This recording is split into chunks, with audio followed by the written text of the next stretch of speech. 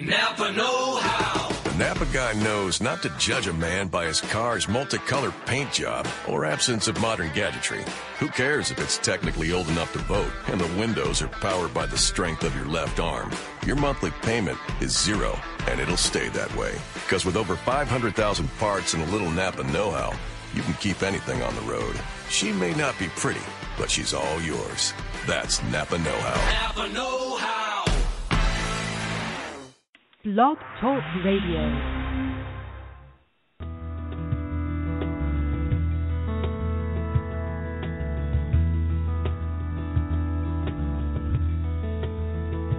Welcome to The Inkwell, brought to you by the SpeakEasy Cafe Open Mic Poetry Show. The Inkwell is a how-to show designed for writers to help them advance in their writing careers. So you've written something, now what? That's what we're here to tell you. Now, on to the show.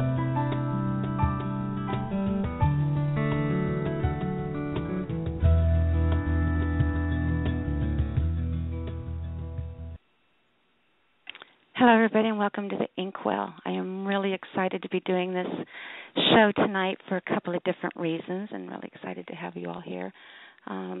Hey, just to let you know that if you are trying to get into the chat room, it's pushing some of you in as guests and not letting you log in with your name. So just keep trying. They are working on that right now.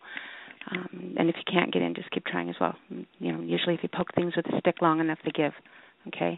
But yeah, it's real excited. We haven't had a show on the Inkwell for a while, and normally I try to start these up towards the fall when people aren't out running around having fun in the summertime, and we have time to sit down and you know, kind of really look what we're doing with our writing and spend some time with it.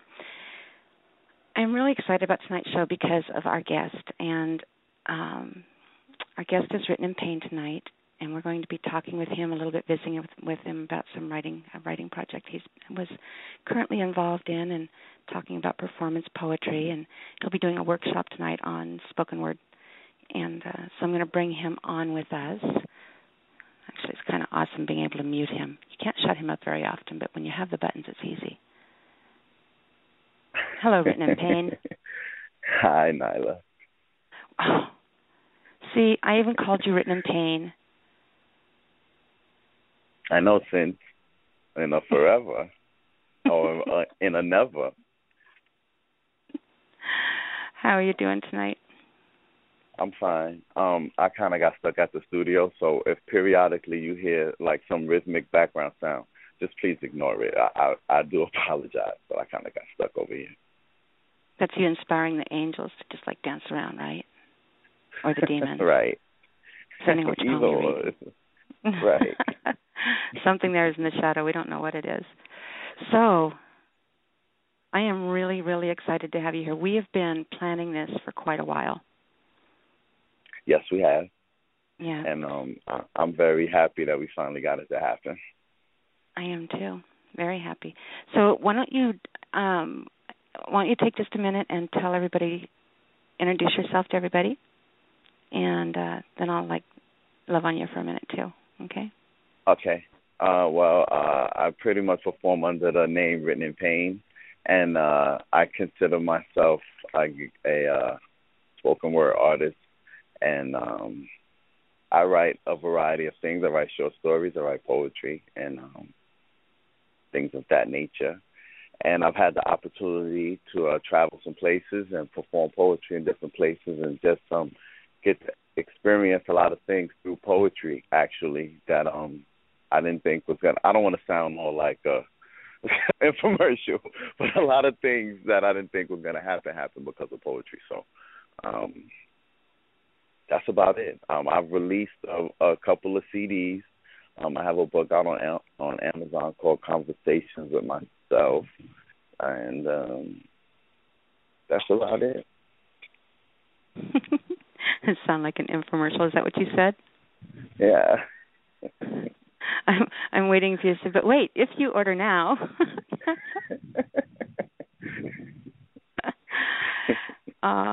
You know, it's kind of nice.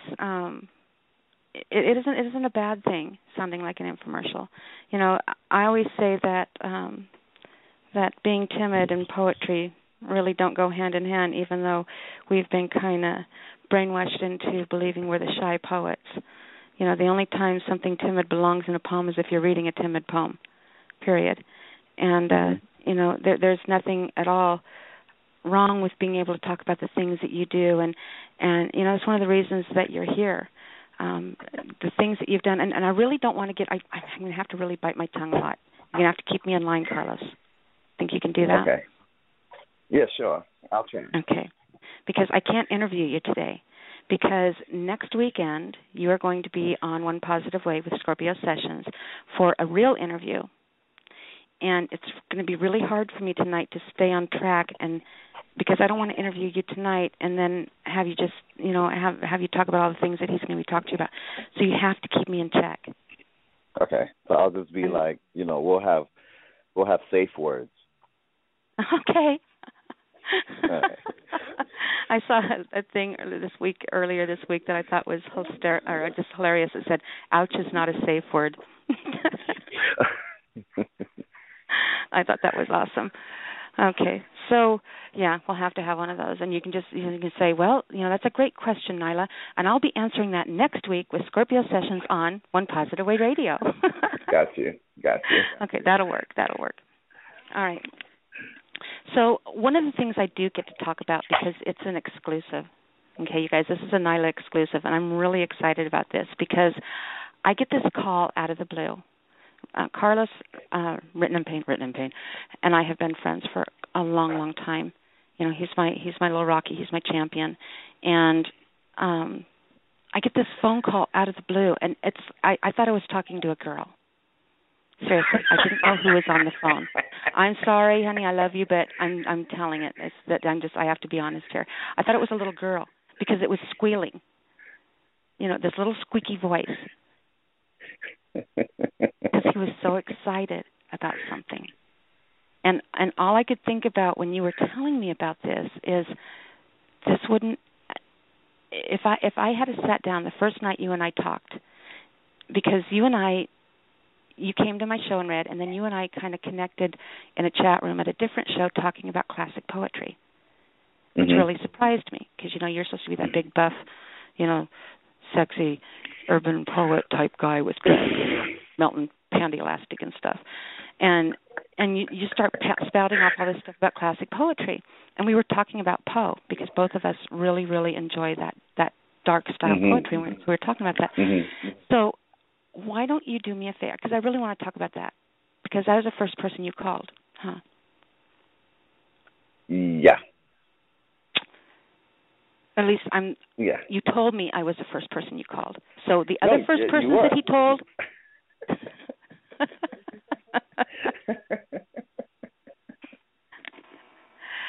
So like tell you got the story. a really big spotlight. Like I'm sweating. Like you won't give me any water or nothing. I'm just sitting here.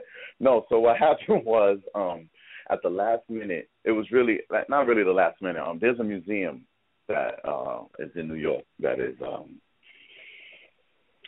dedicated to Edgar Allan Poe, but it's actually allegedly it's actually a home that he used to stay in. So I was just going to check it out, and someone there was handing out these little pamphlets for this contest they were having for a residency there. And I really took it probably I don't even remember taking it. It's probably one of those unconscious things. So I'm just rumbling through my pockets to do laundry, and I come across this paper, and I'm looking at it, and I'm like, you know, they wanted you to talk about Edgar Allan Poe's influence on you, or why you was a fan of his work, and submit some work that you had that was inspired by him. So I was like, yeah, whatever. And maybe that day, it probably was either the same week that the contest was ending or a few days prior. So I decided to just kind of put something together for the contest, and I sent them some stuff I had already written, and that was it. I really didn't think any more about it. And 10 or 12 people, I know it was one person a month they were going to let stay at the residency for 8 days. And, so I get this email that I won, and that, they wanted to meet me, and that the 10 poets that were, I believe it was 10, the 10 poets that were selected to stay at the residency were going to get a chance to perform at the museum. And so it was like this whole big, like, package bundle thing of poetry love. So it was pretty cool. I stayed there. And they, wait. You're just, like, running away with this. And I'm not done, like, making a big deal out of it. Okay. All right. So you went to the museum and you saw this thing for to apply for a residency program to where you could actually stay at Edgar Allan Poe's house, his house, right? Right. And so you applied for it. Right. And I really applied for it, like, really not thinking, because, I know I'm not the only person. You come across these things online or these, writing contests, and you're like, nah, I'm not going to win. So, you do it, or maybe the first time or the second time, but after a while, it's just like, it's like a million people that's going to try for this crap. So that was my mind. That was my mind frame going into it. Like, what's the odds of them letting me and Edgar Allan Poe's house? Like, yeah, right. So do you want to know something that's going to make you feel really good? What? I actually contacted the program. Okay. Do you know how many applicants there were for those residencies? 16,892. So out of 16,892 applicants, you were picked. Do you know what a big deal that is? 16,892. Wow. Surprising what you can learn with a phone call. Wow. Oh, I love making you giggle. So you got accepted. Right. And you got to go stay in his house. You got to sleep in his bed. You got to sit in his chair. And I called you. Right. Right. While you were there. Yeah, you did. And you were whispering because you weren't supposed to be on the phone while you were there. Right? Right. And do you remember our conversation, Carlos? I remember telling you that pretty much my electronics had been confiscated, and that I was just like, I remember, I don't know if I had verbalized that to you, but I remember feeling very gothic. You guys, I'm talking to him on the phone, and he's kind of whispering. And he's telling me he was scared. He said it was scary there. Do you remember? Yeah. You told me the only thing that was off bounds was that one thing, and this isn't that one thing. So, yeah, I'm talking to him, and he's like, it's really kind of spooky here, Nyla. Oh, it was too awesome. What was it like? What was it like sitting there at night, during the day? What was it like being there? They have this area, because most of it is a museum, but they have this area that they try to keep, like, real, like, eclectic and gothic looking, and kind of like, I guess, what's what I'm looking for, to replicate a certain time frame. And, it just gets you to thinking about how much more dedicated someone can be to their own thoughts and emotions and thinking when you're kind of pulled away from, I guess, monitorization, like, no internet or television or smartphone going off, anything like that. Like, just when you could just look out of a window and just get motivated by, like, I just imagined a different a different conversation with the muse when there isn't even an option of distraction. Because it's one thing to tell yourself, well, I'm going to turn off the TV and turn off the radio and just write for the next 2 days. And it's another thing when you're just like, that exterior motivation is never being diluted or distracted by anything else. So that, if anything else, I think the solitude of the situation is what kind of made me feel like what all writers felt at that time, much less one of the greatest writers of all time. And I can't even imagine. I would have been so beside myself. I'd have had to sneak in some absence as well, though. Yeah, and I would have. So, do you have anything on you that you wrote while you were staying in Poe's house? I did. I mean, I do. I really kind of miss the Buff Written in Pain voice. I don't think I'll ever hear it again. Why are you saying that? Because I like teasing you.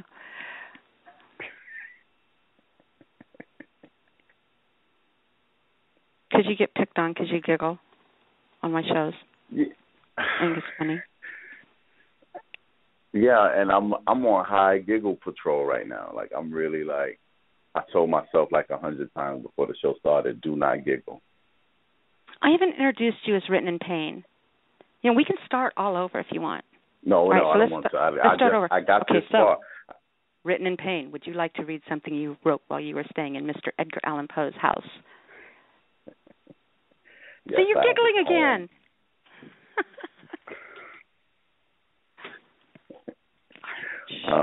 I have a poem called Dying the True Death. Are you ready? I am. All right. I once noticed a bird would have lost the life of him, motionless, silent, yet ever peaceful. Their stillness reminded me of sleep without the labor of breathing, without the looming presence of nightmare. Still, in fact, this appeared nothing like death at all, just the disregard for life living being mocked by this mockingbird. Is this what those who appear to be alive fear? Not the excruciating pain of when a heart tears, when eyes tear, where screams are hollowed, pride gets swallowed, where love's blindness has caused you to lose all sight of it. If every memory makes morbid your mortality, surpassing the best of you, only left to make right with what's left of you. Scorning your birth, outliving your worth, and love's illusion eludes you. Only used to abuse you, yet you continuously fall for it like fools do. What do we know about the broken, departed heart that it once loved wholeheartedly? It's all. What happens when life savors lost all flavor? How healthy can one get on a diet of regret? How the vision in the mirror is so much clearer. I'm not afraid to die. My fear is living, yet not feeling alive. When you kneel and pray, and no matter what you say, no way can tomorrow top your yesterdays. No rewind, just bear witness to life's decline.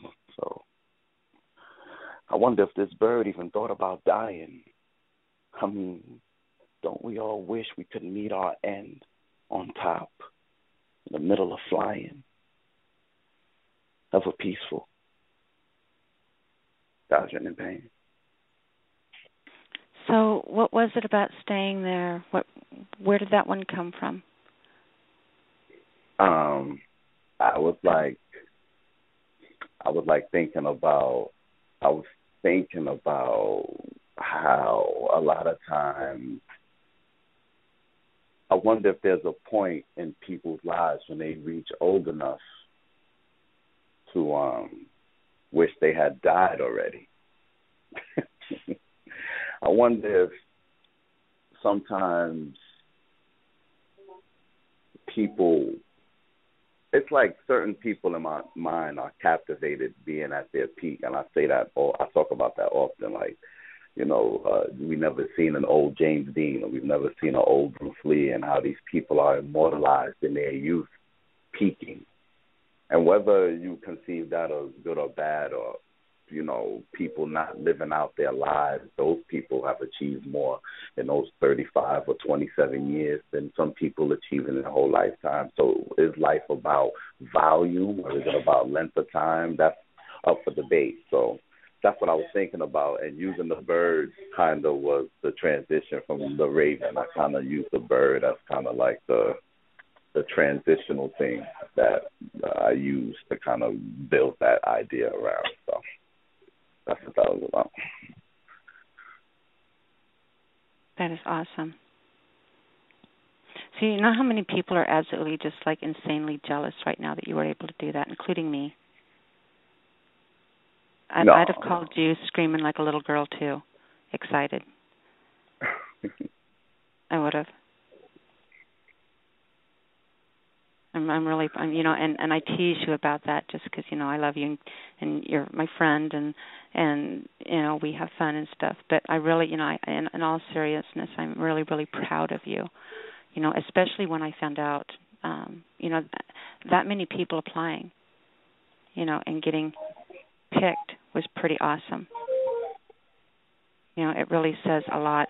And I kind of remember, when you and I first started talking about your poetry and stuff like that, and how you were so shy about it, and it's nice sometimes to have that positive feedback come from a different and very important source, because then I get to sit here and say, "Told you so," and I so love doing that. Yes, I know. I do. I really do. It's one of my weaknesses, and someday when I see 12 steps, I'll take them. But right now, yeah.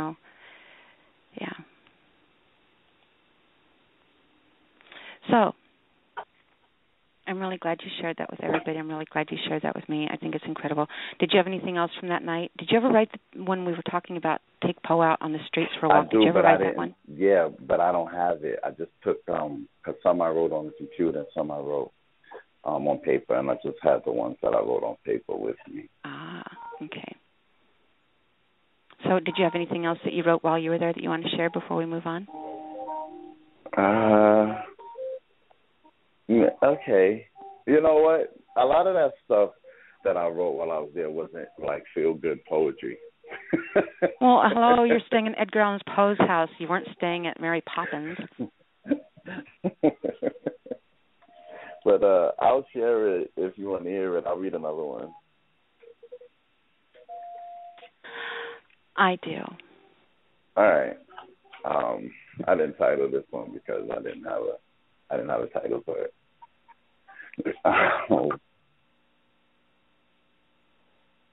I have no envy in the blissfulness of joy, nor the pretentiousness of bliss. True, it exists. Yet the sensitized sensation of this fabric is not as static, nor electric, nor as fulfilling as percepted, but under the guise of tear-soaked eyes, reality's perfected. I accept it. Most claim, even exclaim, disclaim for pain. Yet flirt with it. Roses have thorns. Why? Because beauty packs a little hurt with it. The air seems clear, clouded with despair. Love is life's gamble. Oh, it's the hat we wear. I find art in the shambles, and desolation hides creation where my rage causes teardrops to blur the words on the page. I'm engaged. Life's pure. It's brutality at its core. It's not about avoiding pain. It's how much you can endure. Scattered rambles to sad songs and scented candles. Becomes a lot to handle, looking for angles. Hair sheets, pillowcase mangle. This is when I'm most vibrant. The vibrations from vibrations I use to fill alive with. I do not envy the mundane madness joy deploys. Creation is nothing but destruction, inverted. So I write it like it hurt it. Just the way I word it. That was written in pain. Yes, it was. You're going to have to give me a call because I want to hear I want to hear some more of them that you wrote while you were there. Okay. All right. Yeah. But we have people in the chat room saying they need to learn about spoken word. And we have Robbie saying that you're not written in pain, you're written in giggles. Just so you know. Just thought I'd share that. Did he say that? Did he really say that? He actually said that. He typed that out in the chat room in front of everybody. I want you to know that. I know, right? Mhm. All right. Let's do this. Okay. So one of the things that you are really well known for is your performance poetry, your delivery. You know, not just the fact that you are an incredible writer, and which you are. You know, you figured that out by now, I think, I hope. But your delivery makes you very unique. It makes you're able to rip someone's brain apart and rearrange it however you want when you perform your work. And in doing that, you're able to leave such a huge emotional impact on the reader. And that isn't something easy to do at all. And it isn't something comfortable to do, especially if you're not used to doing it. And that's kind of why we talked about putting together this workshop. So I want you to talk a little bit about yourself as a performance poet, maybe, you know, whatever it is that you want to share, talk about that. And then we're going to go ahead and get into, I'm just going to turn the reins over to you and let you take charge, and I'm going to sit back and listen with everyone else, and you just get to share about spoken word. I am a spoken word performing artist.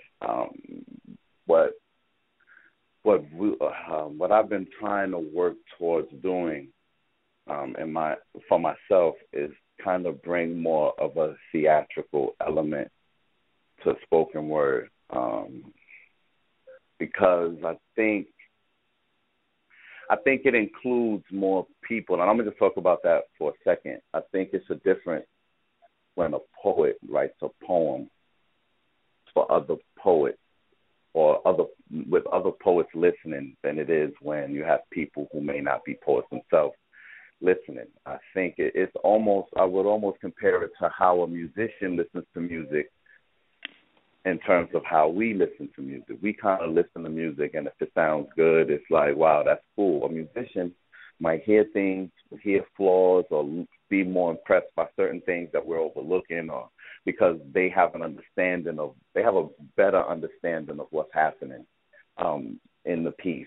So to me, it's the same thing. I think when poets listen to poetry, especially when they go see other poets perform, things that they're picking up on and the things that they're noticing, whether it's metaphors or your wordplay or how many entendres you use, I think they are more impressed by things of that nature than people who do not listen to who don't write poetry will maybe not even notice. And that's something that I've noticed in performing myself, is that a lot of times when it comes to the actual writing part of poetry, that part gets kind of overlooked by the average person who just is a fan of spoken word. They're more engaged a lot of times by the theatrical element that one brings to the performance.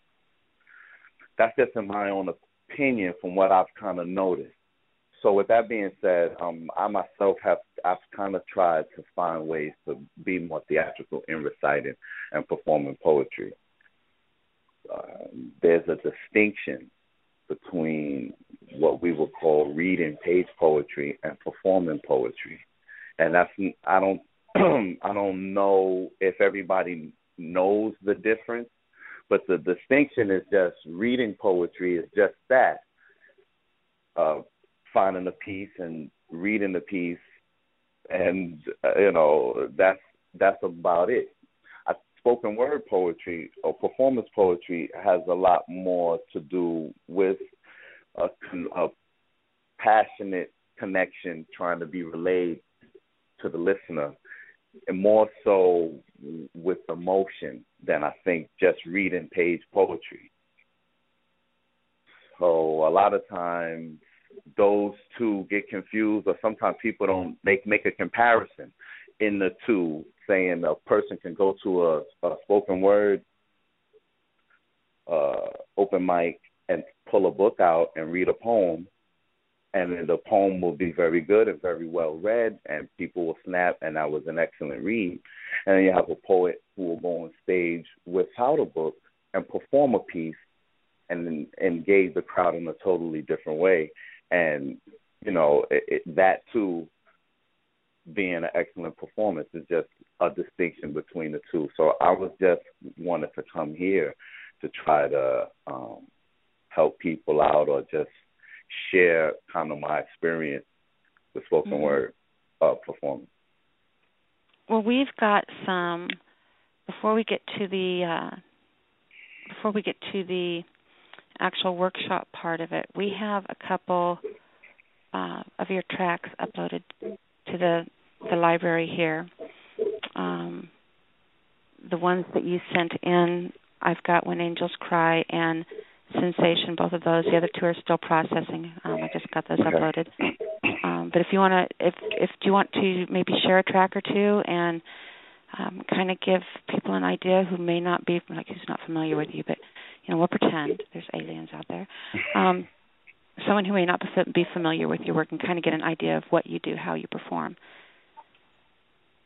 Okay, well, for me, I'm I'm a very emotional person. I'm very passionate. So my writing kind of relays that.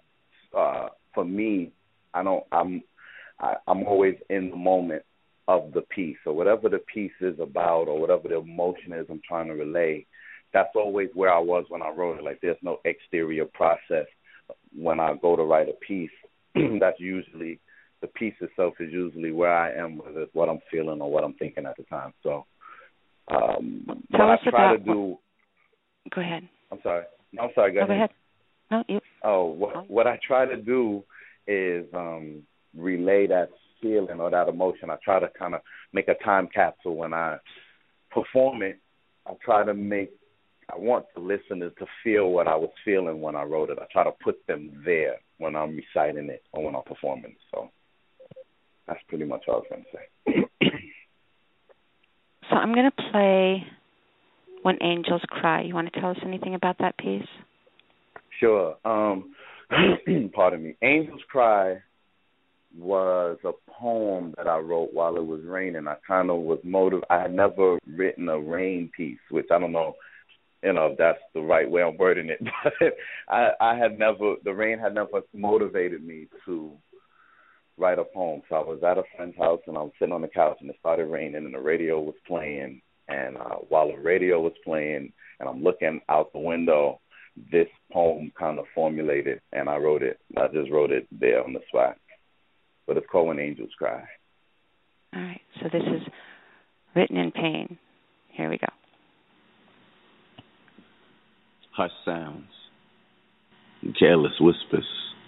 The rain keeps pouring down. My life, the clarity between the drops, fade away, fade away. Lost in the rain, drenched in pain, bathe in it.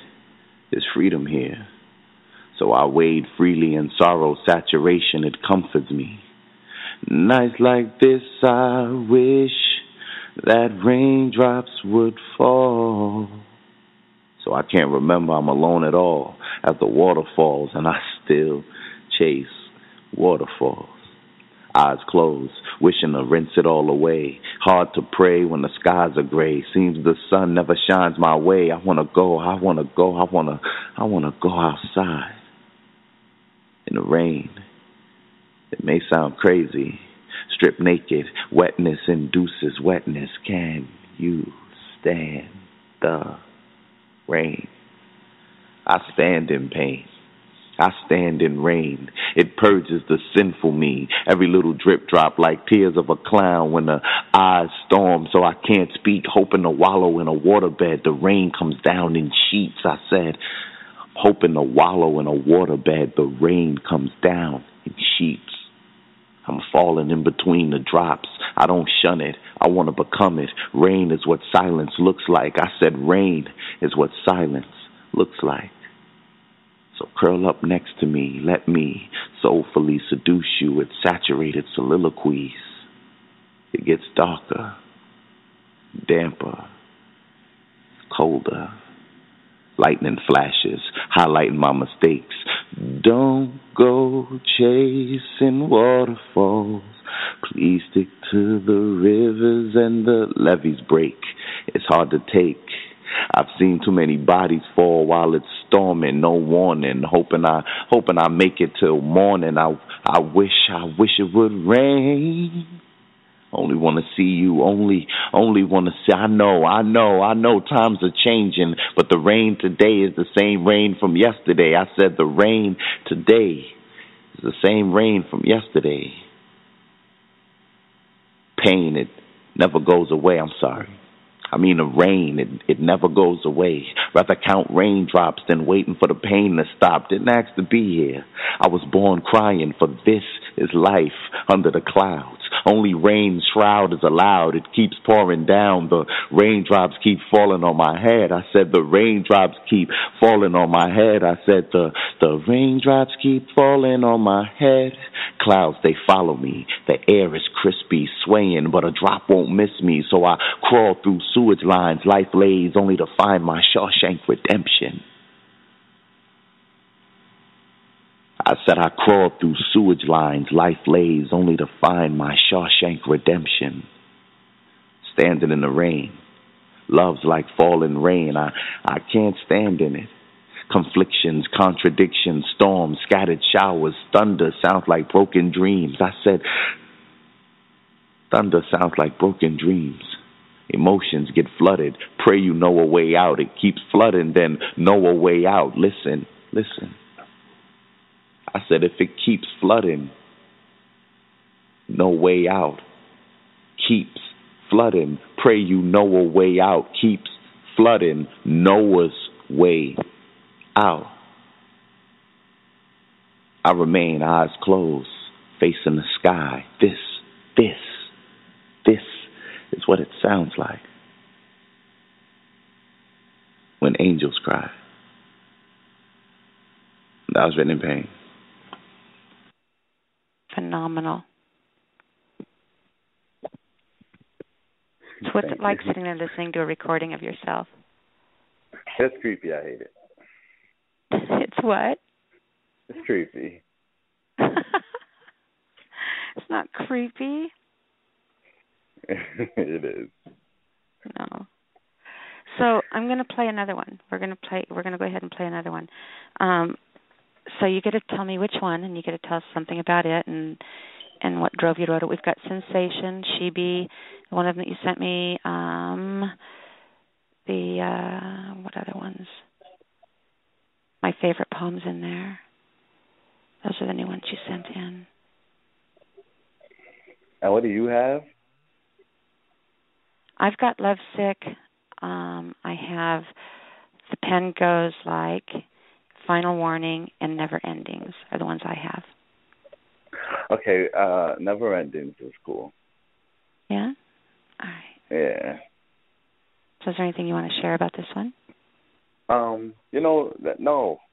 Okay, fine. Wait. I do, this is one of the early tracks that I recorded because someone kept nudging me and bugging me about recording tracks. That's what I remember most about this track, that someone kept, calling me and inboxing me and bugging me about them producing a track for me and that I should release a track. And I was like, no. And they was like, yeah. And I was like, hell no. And they were like, hell yeah. And then the track got made against my will with my arm behind my back. I think I would like that person. I bet you would. Sounds like someone I would really like. Yeah, so that's what happened. So, yeah, this is Never Endings. Nyla produced it, and I recorded it with one arm behind my back. Oh, Oh, here we go. Never endings. I often sit and sort through thoughts pertaining to you. The cherries, the lemon slices, the memories that make music for me, the funk, the ballads, the duets, the blues, the river that contorted itself into white rapids only to end a waterfall. Over and over and over again, I continuously fell for you, hoping your heart could parachute me, forgetting I punctured holes in it. How ungraceful a descent into the inevitable. At the bottom, broken, bruised, clutching for life. I'm comforted to find you here with me, acknowledging the lows are worth the highs. For the only means of reaching heaven is but to die. So we kill each other, using love as the alibi. Even within the sweetest fruits, there are pits. Which of them please the desire of delicious? Which belongs in the dirt, buried, only to sprout out and create branches in my memory deeply rooted within me? How simultaneously being apart from me while part of me. Every new kiss forces me to reminisce, so I kiss with open eyes to remain in the right now. Unable to sustain here, I remember your smile. It causes pain here, like the scar a burn leaves, hurting no more, still inflicting, still screaming of love's imperfection. And the mark it leaves, like a print of the kiss, never wiped away, just the love swept away, kept away with yesterday. That was written in pain.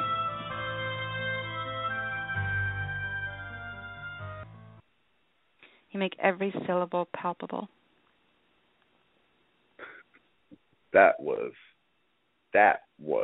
painful to sit through. Oh, you're nuts.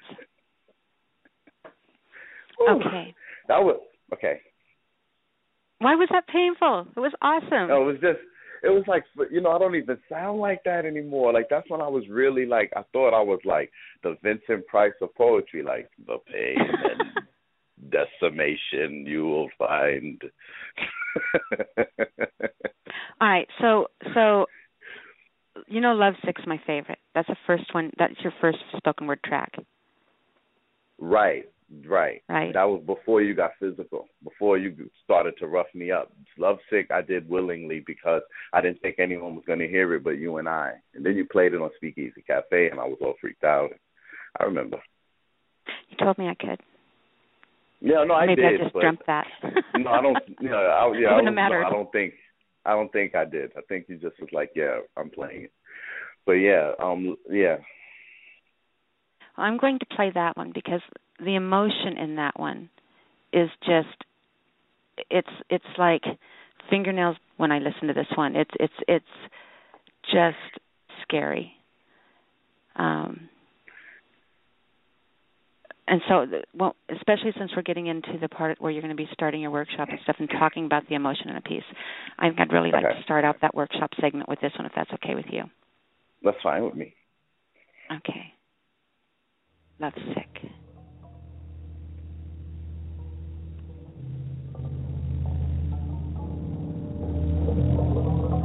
Love sick. Flee from me, oh love. Depart from the reach of high. Gather with you your empty vows and false promises, declarations of immortality. Move from me, oh love.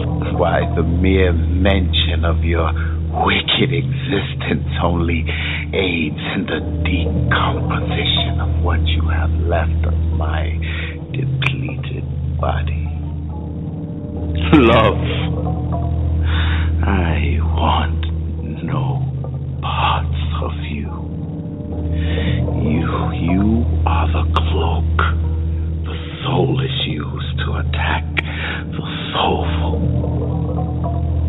Love, I do not even acknowledge your existence. Curses to your falsehood, your salted kisses and bitter lies. Oh, love, leaving me in a worse state than when I was found. For now, I crave you. Yes, love, craving you without reason. You have robbed me of my very sanity. Love, you have rendered me unable to love myself. Since this be so, let me be filled with damnation or nothing at all.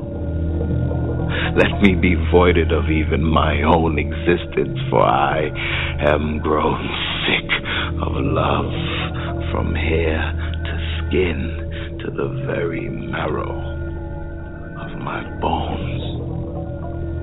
Pain has me pent up. I can feel the walls closing in.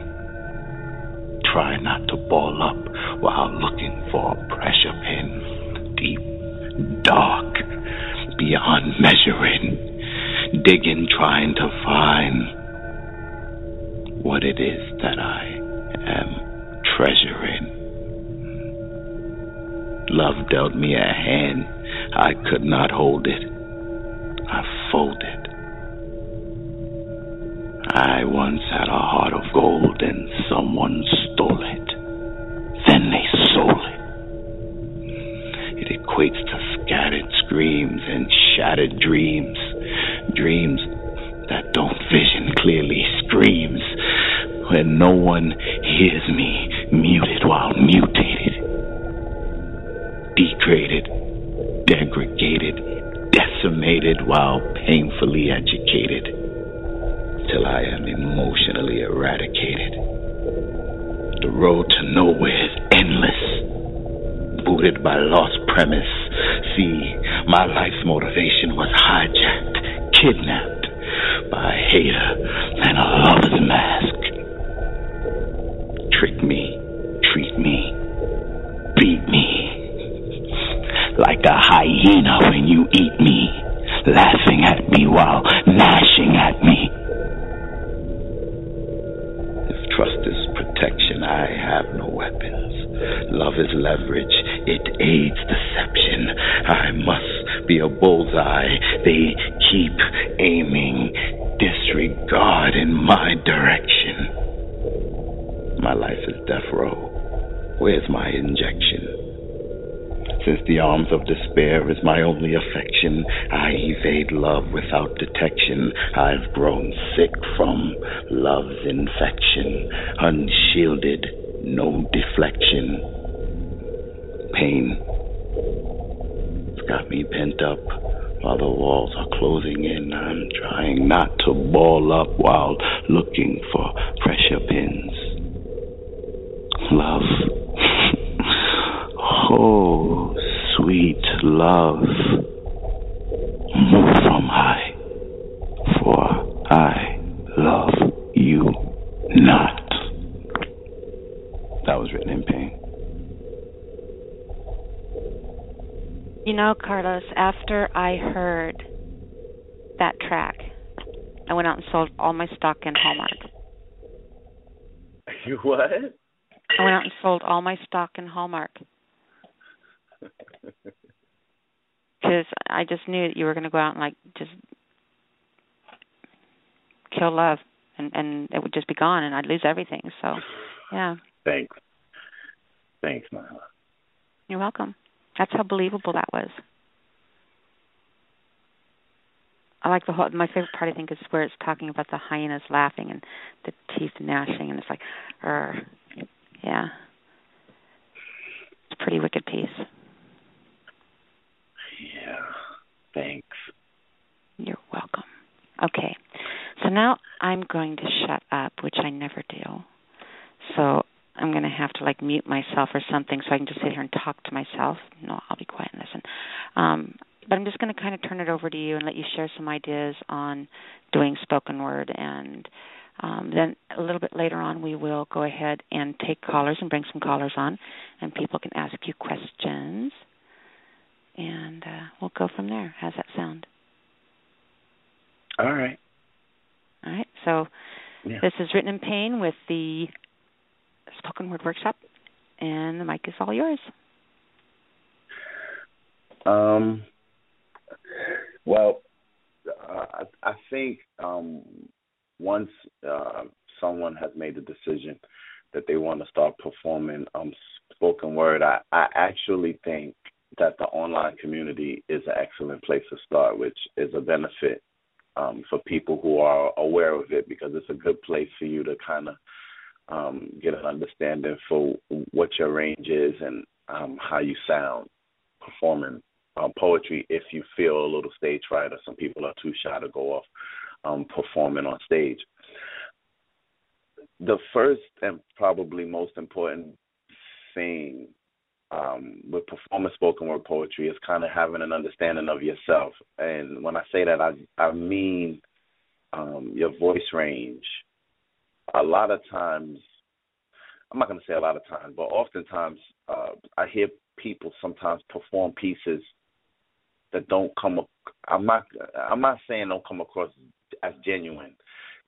The performance aspect isn't meshing well because their delivery doesn't cater to the content of the piece. I think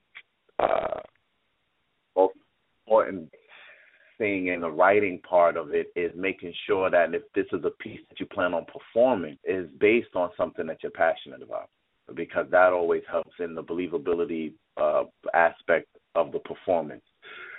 Whether it's on a topic that you're passionate about, or some emotion, or if you're telling a story, I think it's important for you to have a connection to the piece, because it comes across more palpable when you perform it. Also, kind of having a cadence with the piece. I would never recommend performing a piece soon after you wrote it for the first time if you're intending on performing a piece. I think having some kind of familiarity with the piece is important, even if you haven't memorized it. Even reading it a few times over, or having kind of like that kind of muscle memory where you kind of have it memorized when you're reading it, almost like when you know the words of a song, but only when it's playing. Like if you cut the record off, you don't know the words anymore. It's kind of like one of those things. If you keep reading it, even if you don't have the entire piece by heart, there will be a familiarity you have with it, and that'll kind of keep you from those spots where maybe you feel like you're reading too fast or too slow, or you're losing the cadence of the piece. I think a lot of times, if people stay genuine to what they were writing in terms of how they're feeling about what they're writing, it'll always come across sounding genuine when you perform it, and that's important when it comes to how people are receiving what it is that you're saying.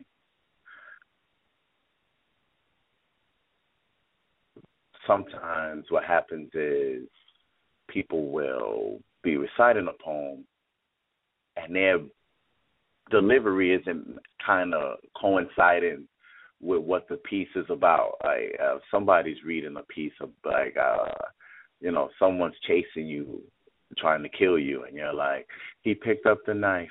I ran through the living room. He was behind me. I was so afraid. It's like, that's not the same. It's not going to relay the same way. You're not going to get the same reaction from people if you're reading it like in real time. Like, I ran through the living room. He picked up the knife. Oh gosh, I didn't know.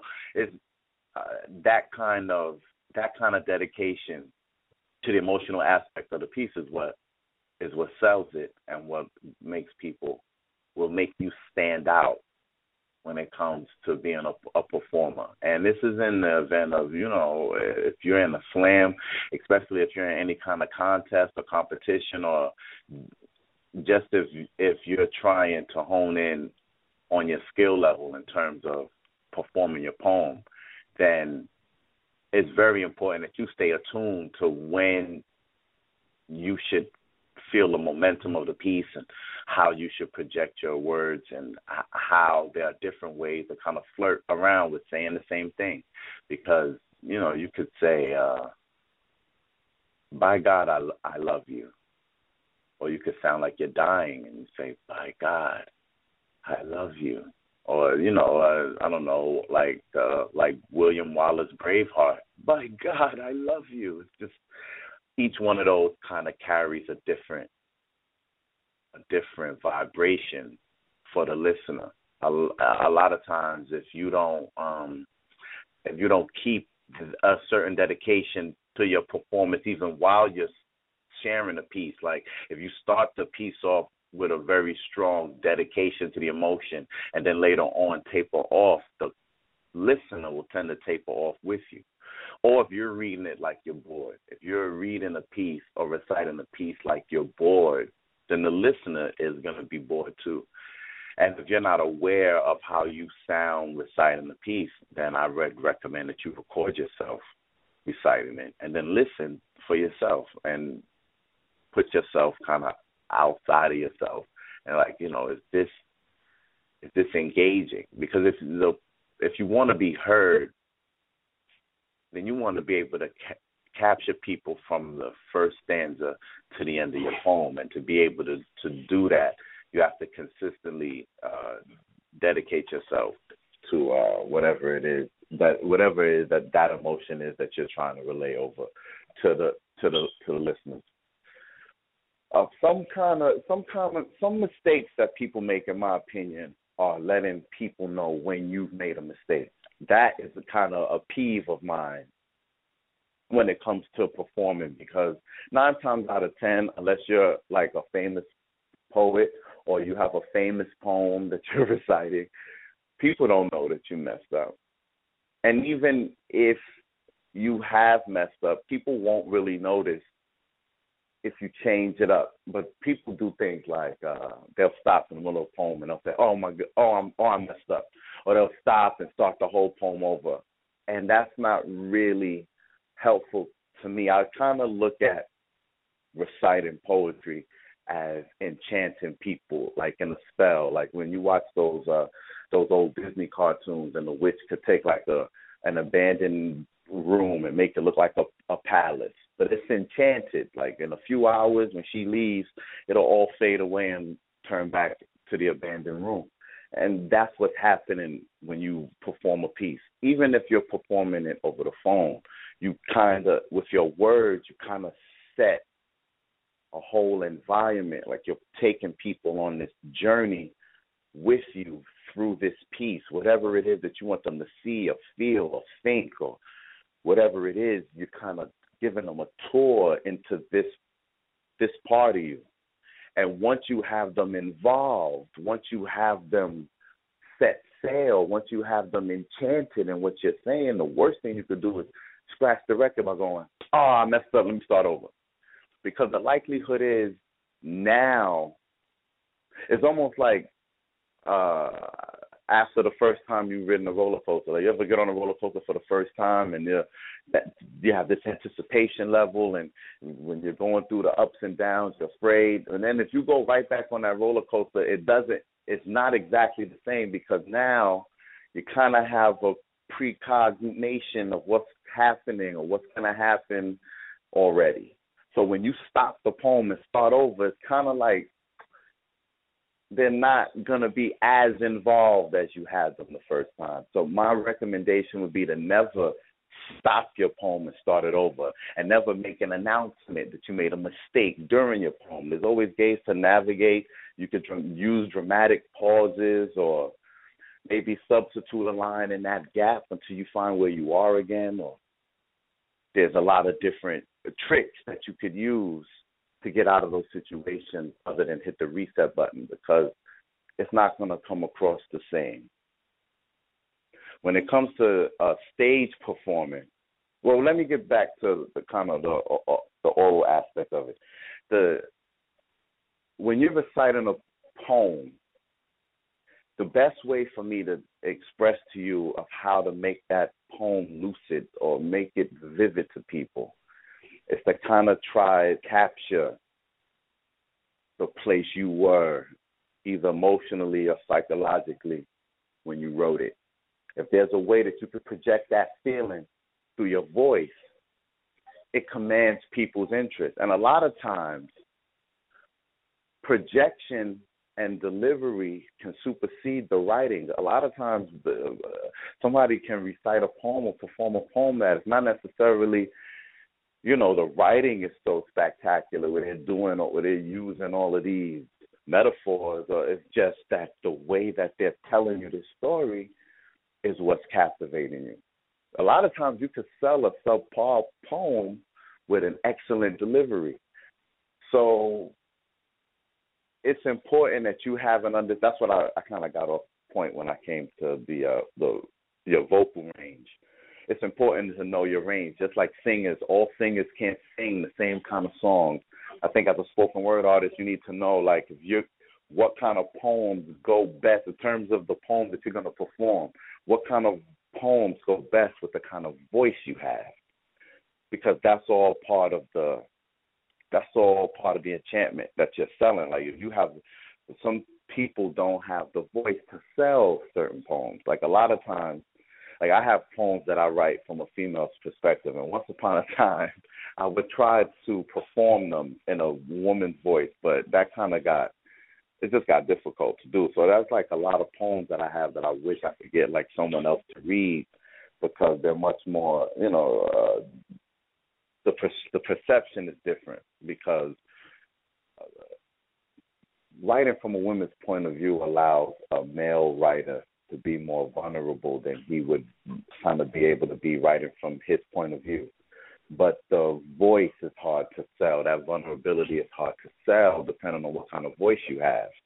So it's almost the same thing. Like if you're a woman with this strong cadence, but you want to write this piece where you're being vulnerable, I think it sells better, especially with people knowing you have this strong cadence. It sells better if your vulnerability comes through in the piece and people can hear that you're actually at a vulnerable space while you're reciting this poem, not like, he broke my heart and I don't know how I'm going to make it through another day. Like that doesn't sell the same as he broke my heart and I don't know how I'll wake up and see another. This is a different, it's a different vibration. It's a different enchantment. So that's important when in terms of performance. If you're reciting on the phone or online or just practicing and you want to record your own poems to kind of get an understanding of how you sound or what kind of things you can and can't do with your voice tone and your pitches and things like that. I also should suggest emphasizing different points in the poem. Like maybe read it one way, read it another way, and just try to play around. You'd be surprised how many things you can do with your voice that you never knew you could do because you never tried to do it. When it comes to stage performance, there's a lot of do's and don'ts to just stage performance, period, in terms of always making sure you make some type of eye contact with the crowd, because this makes them feel like you're actually talking to them, which in stage performance, I always recommend memorization of the poem, because having something in front of you while you read creates a disconnect between you and the audience. I'm not saying that they'll enjoy the poem any less, but you can do a better job of using your body and using eye contact and using your body as a complete instrument to perform the poem if you have it committed to memory. Voice projection, and making sure that, again, whatever your relationship is with the poem, that comes off in your language with the people. If it's a poem dealing with more sensitive issues, your facial expressions might look different. If you're doing a poem about revolution and how the government sucks, then your facial expression and your eye contact, your gestures may be a little different in that regard. But the most important thing to remember is to always, always, always make sure that the poems that you decide to perform are written about things that you're passionate about or that you have an emotional connection to, because other than that, now you're relying on your acting skills. And I know some people can act, but most people probably think they're better actors than they are.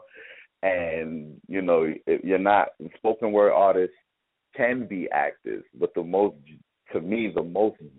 genuine performances come from when the poem comes from a real place, because these are, at any rate, a poem are parts of us, parts of our thoughts, parts of our imagination, parts of our fantasies, parts of our pain, and these poems are like babies that we have. So to me, a spoken word piece is like a rebellious adolescent. So it's like, this is something that I've nurtured this long, and now I'm ready to share with you people, but it's going to be a little rambunctious and a little, you know, off the cuff a little bit. It's not as pristine as something I may have written down or recited to you from paper. So that's about it. I don't know. I don't want to ramble. I just want to emphasize on being emotional or being passionate about what it is that you're performing. That's the most important thing, I think, with any kind of performance, whether it's over the phone or live or and whatever. I think it's very important that you rely on the pieces that you're most passionate about when it comes to stage performance, and everything else will just come, you know, with experience.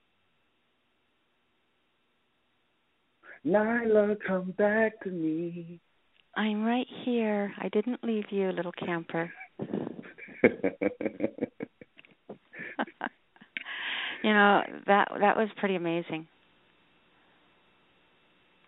I had no clue what to expect for you to bring. I know I expected you to sit there kind of giggle through the whole thing, but no, I'm just kidding. You know that. Yeah, that was phenomenal. Why don't you do me a favor? I want you to talk about how do you get your mindset. So, and you write, you've written something, okay, and you feel the emotion, and you get caught up in it. It's like in your head, and you finally spit it out, and you go, and exhale, and there's that release.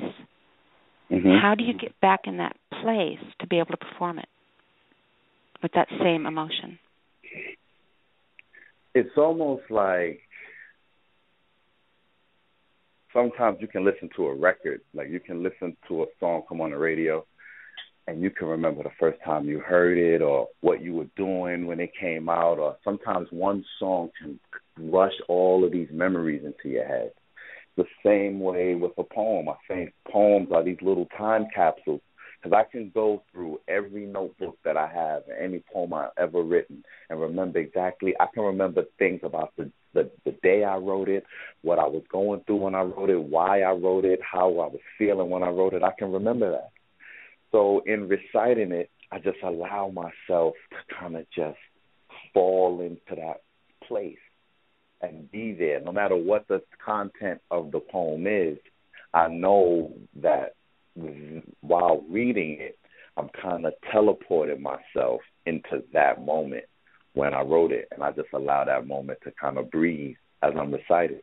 And, you know, these poems come from us, so it's really easy to do. A lot of times, because this happened to me, sometimes we write things and we go back to read it, we're scared of that person, like, wow, I wrote that?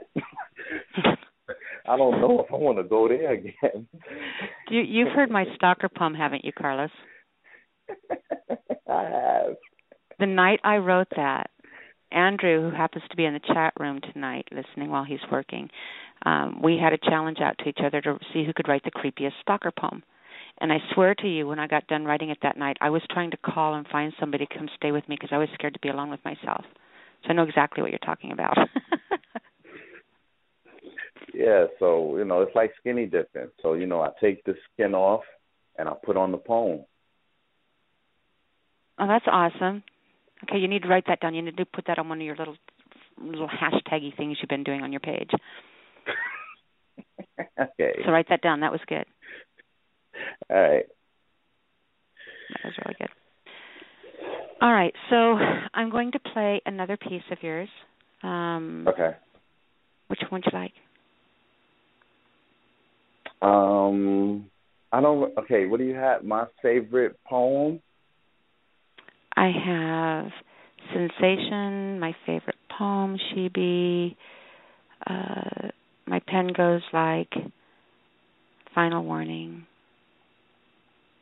Well, I don't know. You pick, because I don't know. I'll have to see one I haven't heard. I'm going to do, well, you know what I'm going to do. I'm going to do this Sensation. No, well, I don't recommend you play Sensation. Oh, so we're playing it. Here we go, guys.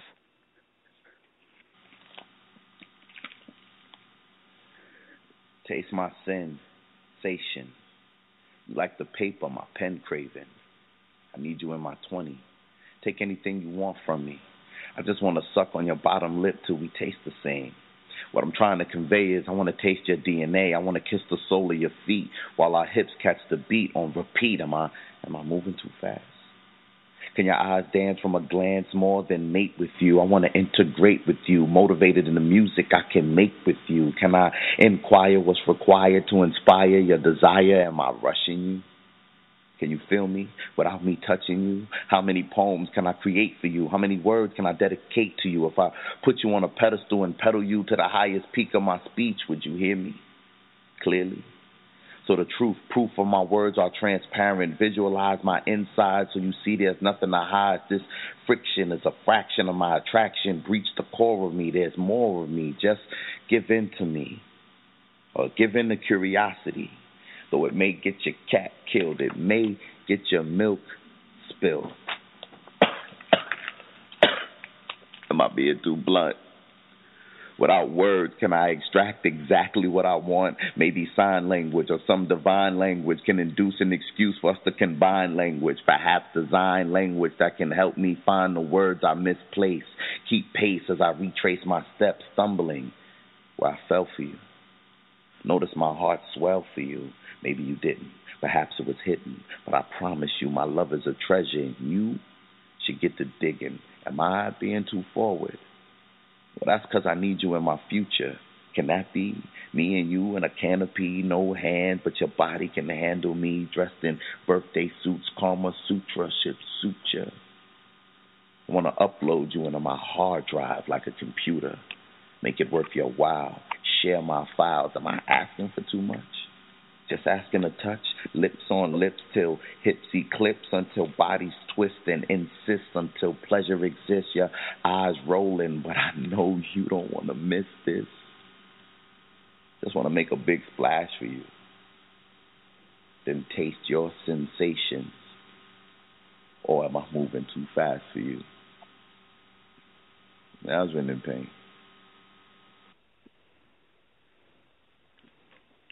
You had me scared. I wasn't going to. As soon as you told me I don't want to play that one, you knew I was going to play that one, and you had me scared. That was so freaking tame compared to some of your work. Do you remember the first poem, the first erotica poem that I ever heard you read? And I think it's the reason that I messaged you and you and I first started talking in the first place, because when you came on my show and read the first time, you read a very normal poem. And then I was wondering, and it's like, oh, there's that guy that read on my show. And you went on there, and you read this poem, and it was full of all these weird names. Was it names? What was it? What was the poem? Do you remember? I don't. All the different names. It was, I'll try. I don't want to say it on the air because it was all the different names for like a body part or something. Right. I remember that. I remember exactly what you're talking about.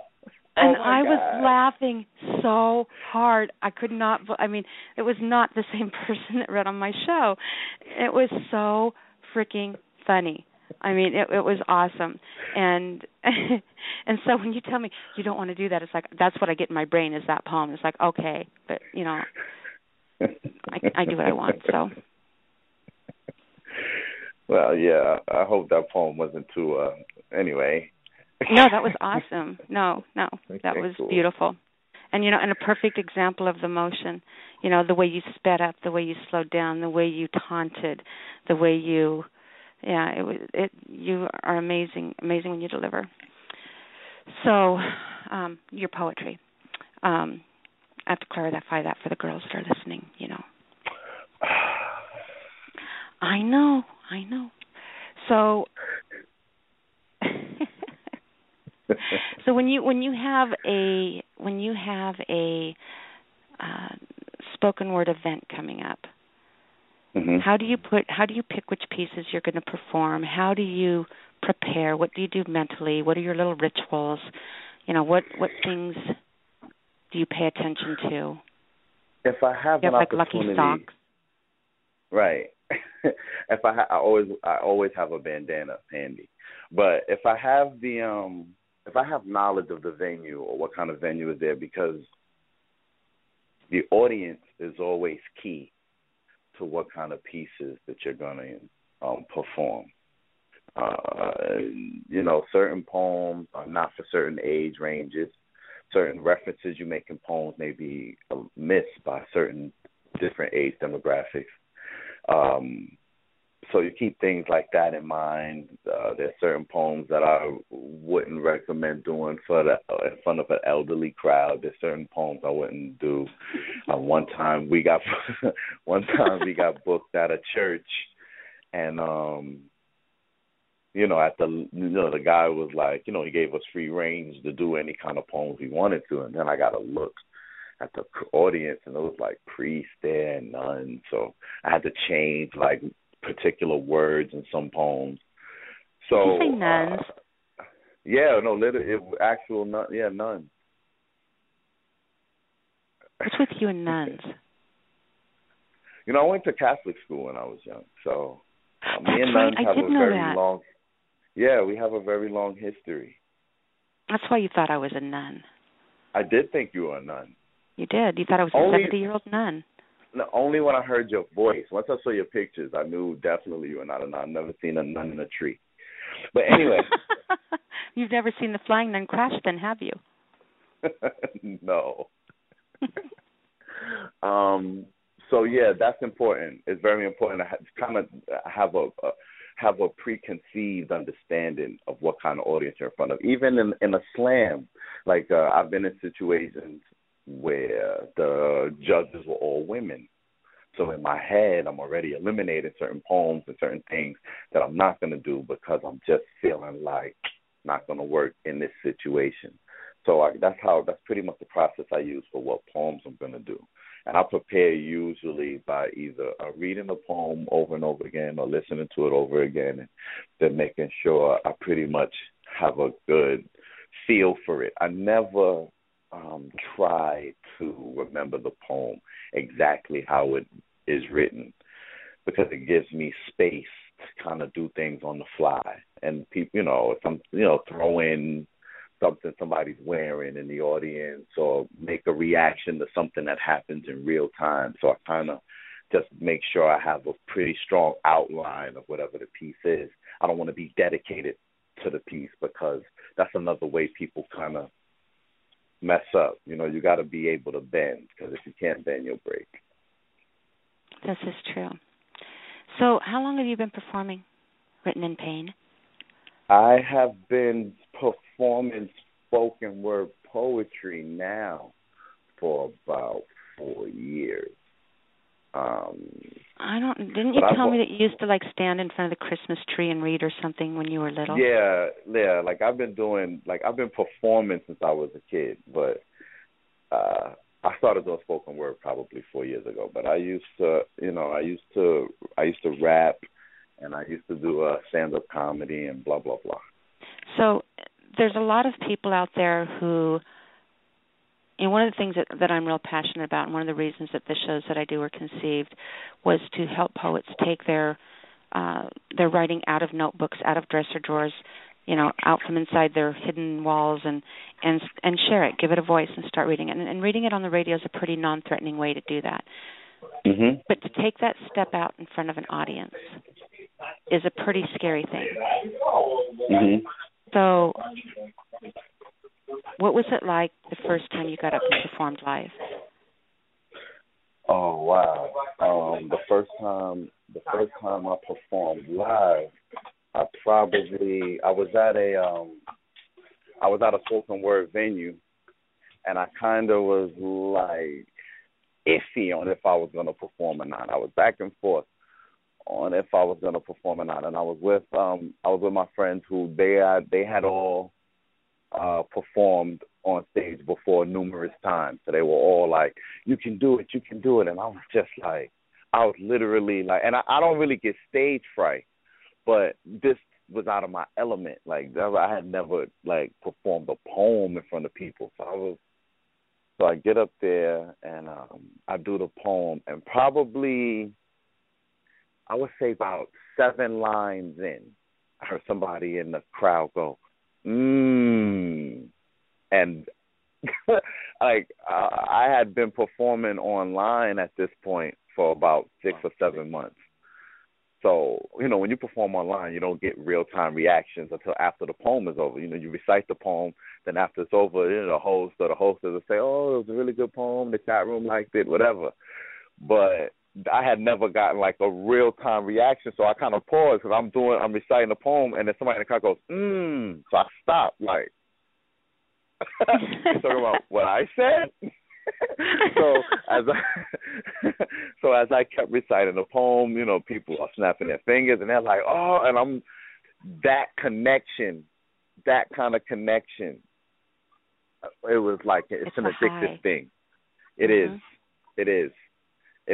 and that connection. I was into it, and I was like, yeah, this is. I think I'm gonna do this. So if the time frame's right, then when I first started, or the first time I heard you read and stuff, that you were pretty new to reading at that point then. Yes, I have been writing poetry since I was a kid, but I would never read it out loud to people because I've always kind of favored the same kind of writing. I've always wrote, I guess what you would call dark or gothic, whatever kind of poetry. Mm-hmm. So, that's not, you're like 14 and 15, like no one wants to hear that. So I didn't share poetry with anybody. Everybody knew I walked around with notebooks and wrote crap, but I had never shared it. And it was actually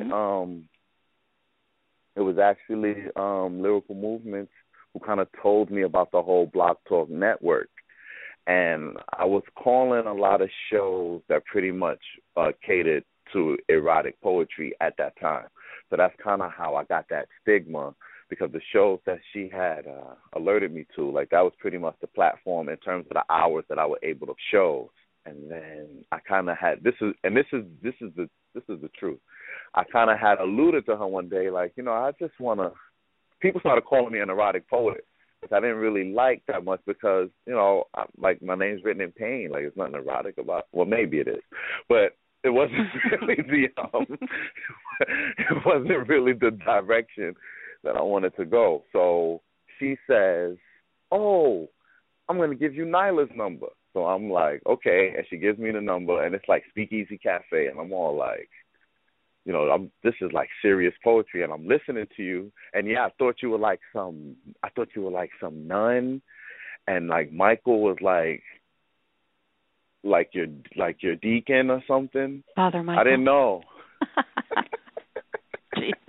And your voice was just so like, all right. So I was too afraid to call in. I listened to the whole show, and I was just like, these people are serious poets. Like this is not like the other thing. Like these people are serious. Like this is a very serious atmosphere. So I kind of chickened out. So then, I was writing some stuff that I really wouldn't read at other places I was performing at. And I was like, you know what? Screw it. Like, it's not like they can see me. I'm just going to call SpeakEasy Cafe, and I'm going to recite a poem. So I'm listening, and I don't know if you remember this, but some guy called in, and he had ticked you off, and I was like after you told him off, I just got super comfortable. Like, I could read here. Like, she just told this guy she'd kick his ass. Like, I could totally read here. That when I told him I was going to rip his head off and shit down his windpipe. That's Yeah, what you said. You said you not my finest moment in radio. Don't come on my show and mess with my poets. But it was that moment. But that was the moment that made me press 1. Oh my, that's funny. So, I'm so glad I got mad that day. So anyway, so that I had pretty much.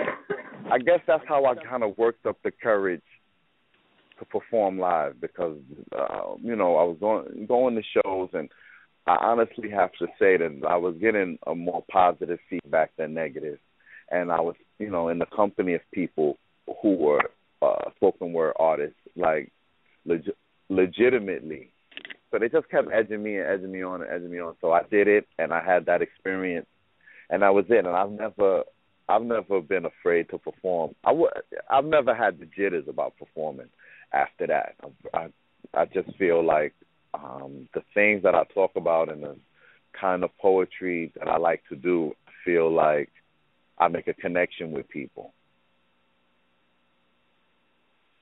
So what advice would you give, and I'm going to let you read a couple pieces, because I know you've got some stuff.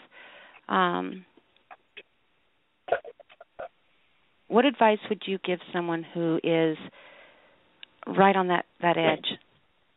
Now, I remember you being there at that, do I do this? Can I do this? And I remember how excited you were the first time you did. Oh, my God, it was amazing.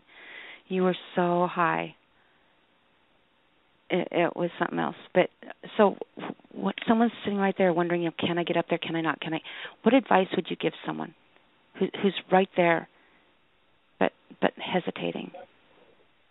You have to believe this is your truth. And when I'm saying that is, there's a reason that you are motivated to write down your emotions in this form that we call poetry. And there was a reason that you got to that venue, and that vibration in your chest was telling you to get up there and get on that mic and go with it. And you can't keep fighting it, because you're fighting who you are. So just do it. A bird doesn't know it can fly till it jumps. I'm going to throw in, there's one tip, because you're very comfortable and very natural in front of the mic, and you don't get the jitters. I do still. Every single time the mic goes live, every time I perform live, every time, And one of the tricks that works for me is I always have whatever piece that I'm going to perform, whatever one I know the best or I'm the most comfortable with, that's the one I start off with. Because when you get up there, it's really scary. My hand shakes. Literally, you can see my hand shake and the paper shake. I am terrified. But once you get through that first piece, once you get through those initial jitters, then you're fine. So that's always my tip to first-time readers is always perform the piece you know best and you're the most comfortable with the first time. Because then when you get through it and you're fine, you're not as scared anymore. You get that reaction from the audience, and you're just so much more at ease. Don't try your toughest piece first or a new piece first, because you mess up on that first one and it's downhill from there. So don't set yourself up for failure. Get up there with your most known one first, is my advice. Absolutely. Mm-hmm. All right, so we do have some other tracks here we can play, if you want to play one of those. Or you can read.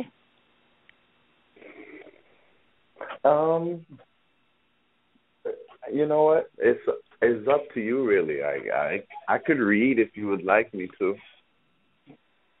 Oh, I love a subservient man. Okay, so yeah, I would love for you to read a piece. I'm just teasing. All right. Can you hear me okay? I can hear you. All right. I have this piece called The Ballad for Fallen Angels. I'm going to share that with you guys.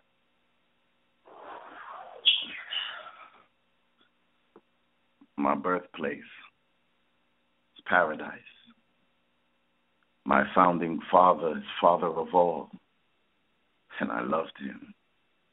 Continuously I stayed at his side, forever serving him, created as one of them, surpassing honor or respect. I loved him. Living outside the boundaries of life, this was everlasting to everlasting. I was with him as he fastened the moon to its resting place, as he adorned the abyss with lights never extinguished. He labeled me the bright and morning star. I so loved him. He filled my cup till it runneth over. He anointed my name amongst the children of men, rising my name above the firmament, scripting it into the book of holy ones. I abode in the glory of his wings as a son, marrying me to wisdom, elevating me above the seventh heavens. Diligent I was in my lessons, my daily blessings. Hallowed be thy name. I was there when he commanded the light, so it was, and it was good, and I loved him. When he split the sky in half, creating the seas, the mountain peaks, and the creepy things that creepeth, I was there, not as one of them, but at his side, sitting on the right side of him, as I will forever, meaning eternity. He shaped in the dirt in the form of man, blowing breath into him, mankind, a kind of man. He seemed curious and unaware of the greater glory, so he went down and spoke to him, and I so honored him, because I loved him so. He seemed fascinated with this creation. He ordered him to name the created and crowned him king of this garden of wonders. My puzzlement did not hinder my love, yet he would not answer my questions. I could not find reason in this creation of this altered man, mankind, this kind of man who often toyed with himself in the midst of his own loneliness. So then a mate was created for him, a mate. I, who have loved no one but him, never given a mate, yet this thing is given unto woman, and to mate him, pleasure him in ways we have never tasted. Surely this will lead to corruption. Surely flesh is frail. He ignored me, telling me that he had granted them free will. Free will? Why, my father? I begged him to tell me because I loved him so. His answer was his workings are mysterious. This answer was a mockery. Look at them, eating, touching, enjoying the pleasures of so-called life, as I have done nothing but serve, worship, serve, obey. This kind of man serves woman, and I despise him. Then the voice of many waters spoke, calling a council of his anointed ones. God, my children, I love them so. You will carry their prayers up to me, and they will be blessed. My countenance fell as I bowed to him because I loved him. Father, what order of madness is this? These beings are flawed. They do not rejoice in your greatness. Humble yourself. His only reply, lost now I am. Am I supposed to serve the created, bow to the will of flesh and bone? I, the brighter morning star, let him serve man. Secretly I called upon the anointed for my own counsel, and I spoke unto them. We will not serve a creature created for self-destruction, a creature that knows not love, nor honor, nor respect. A creature that knows not the faith or honor in his heart, yet given the free will to enjoy the creations of my Father without honor or praise. So the time has come now to overthrow him. Yet this would be for naught. The archangel would learn of this, slaying them all, and as for me, I was banished from my home. Put away from the paradise that was my birthright, the holy name Lucifer stripped from me. And I was to be called Satan, the devil. Banished I was to earth, forced to live with this kind of man and his woman.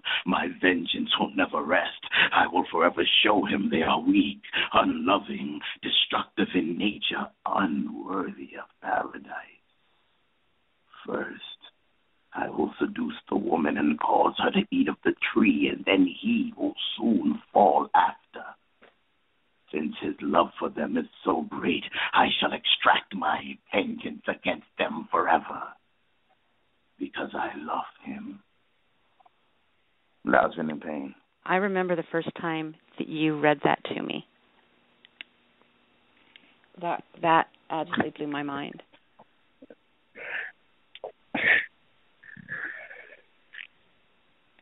But you notice how when you read the different parts, you had a different voice. When you were,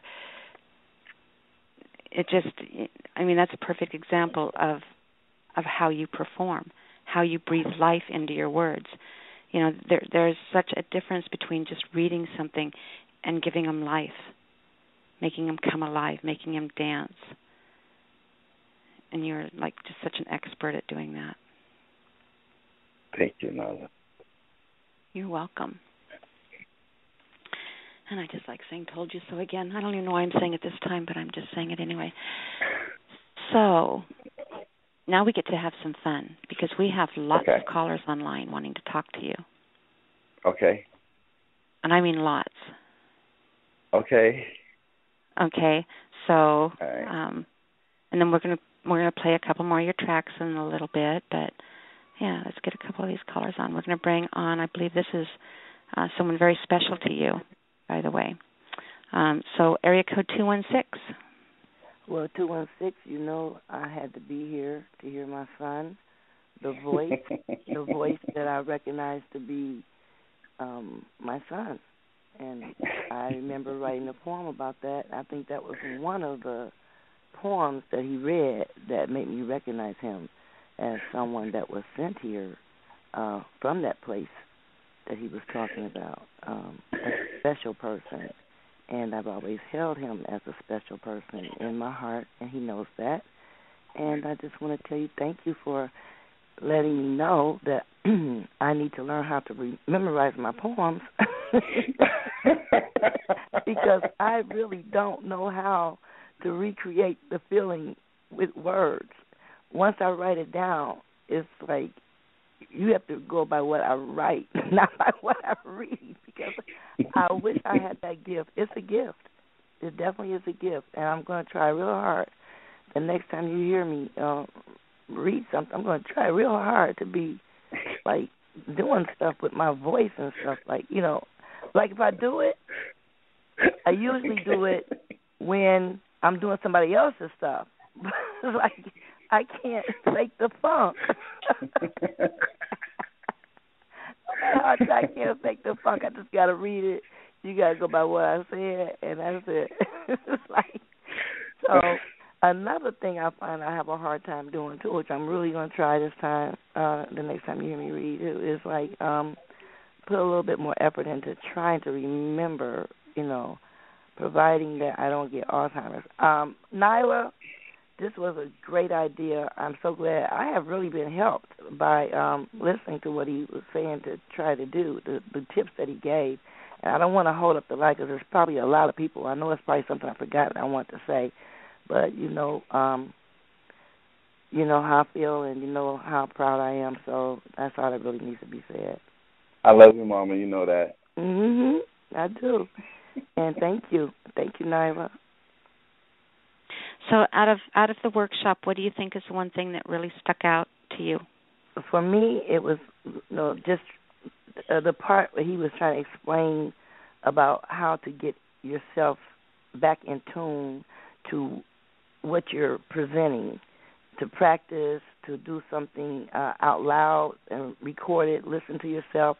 And like I wrote in the chat room, the hardest part about listening to yourself is hearing yourself. I mean, we can listen to ourselves, but do we hear the flaws? Do we hear the mistakes that we're making? Do we hear what we're not doing? And it's also a trick to that. So I'm going to practice some of what he suggested and try to and another thing, too, I can do, like, other people's stuff, like I was saying, like Paulus Dunbar or somebody, else I can perform the mess out of that because it's a performance. But when I'm doing my own stuff. Well, you know what, Mama? What I didn't say was I practiced a lot reading Edgar Allan Poe stuff. Like, I would read The Raven, and I would read some of his other stuff, and I would, like, really try to perform it in that mindset of, you know, how they use that old language. Right. And I would try to, like, perform it in that way, and it kind of will transition over with certain pieces. Like, not all the pieces that we write are performance pieces, but the ones that you know that are, you know, you kind of just find your niche and go in it from there. But I used to practice reading other people's stuff, too. Okay. Well, I'm better at that, but on my own stuff, I'm not. I don't think I'm a performance artist. I think I'm just a reciting poet. But I'm going to try to do a performance piece. Now, if I did my Paul Laurence Dunbar for you, definitely, which I've done it for you before, you know, it's a difference. It's a whole difference when I'm performing somebody like Paul Laurence Dunbar, and it's a difference when I'm doing something lighthearted or humorous too. I just can't seem to get the voice for the serious stuff that I'm going to. All right, so Mama. Yeah. I'm going to give you some homework, and there's no time limit on it. All right. I want you to write a poem in two different voices. Okay. A conversational poem between two different whatevers in two different voices. All right? Okay. And I want you to record it so that each piece, each voice has a completely different personality. I want you to bring that out.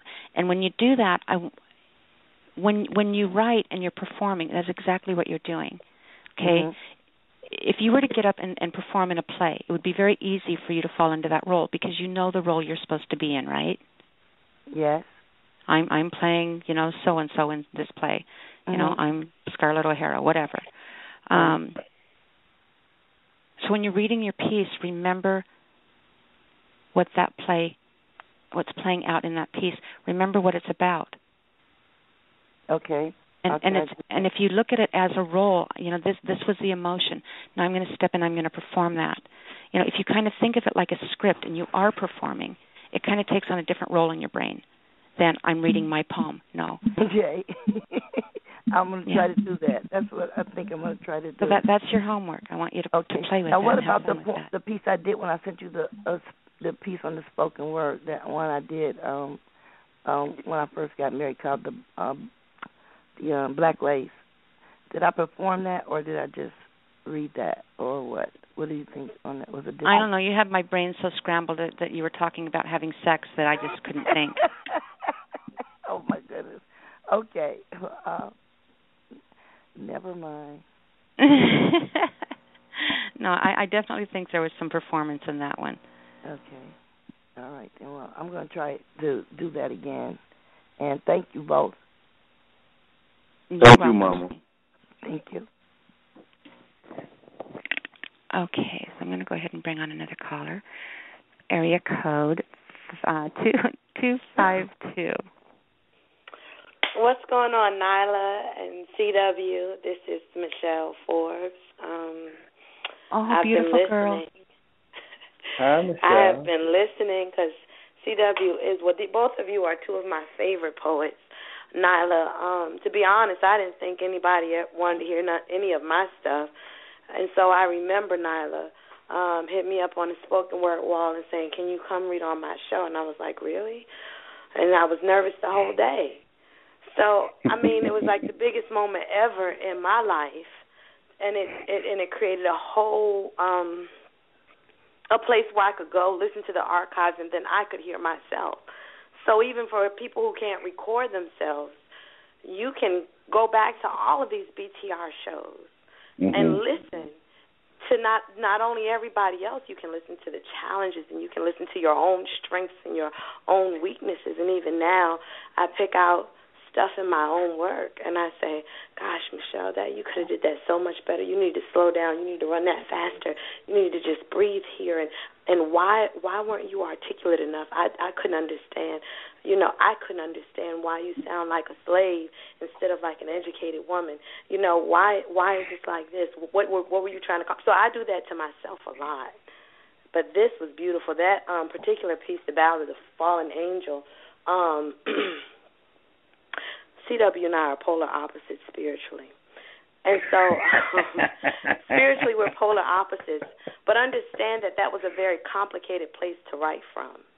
And this time I was listening for the words, the language, because that is the sole source of spiritual warfare. That has a lot to do with not just the beginning of why he got kicked out, but how he felt. So Lucifer to Satan, the transition and the whole, it was a complicated piece and a well-delivered piece, and I just needed to say that I got it, because a lot of pastors make an effort to teach it, and a lot of people miss the memo of you didn't start this, but you in it, whether you want to be or not. Right.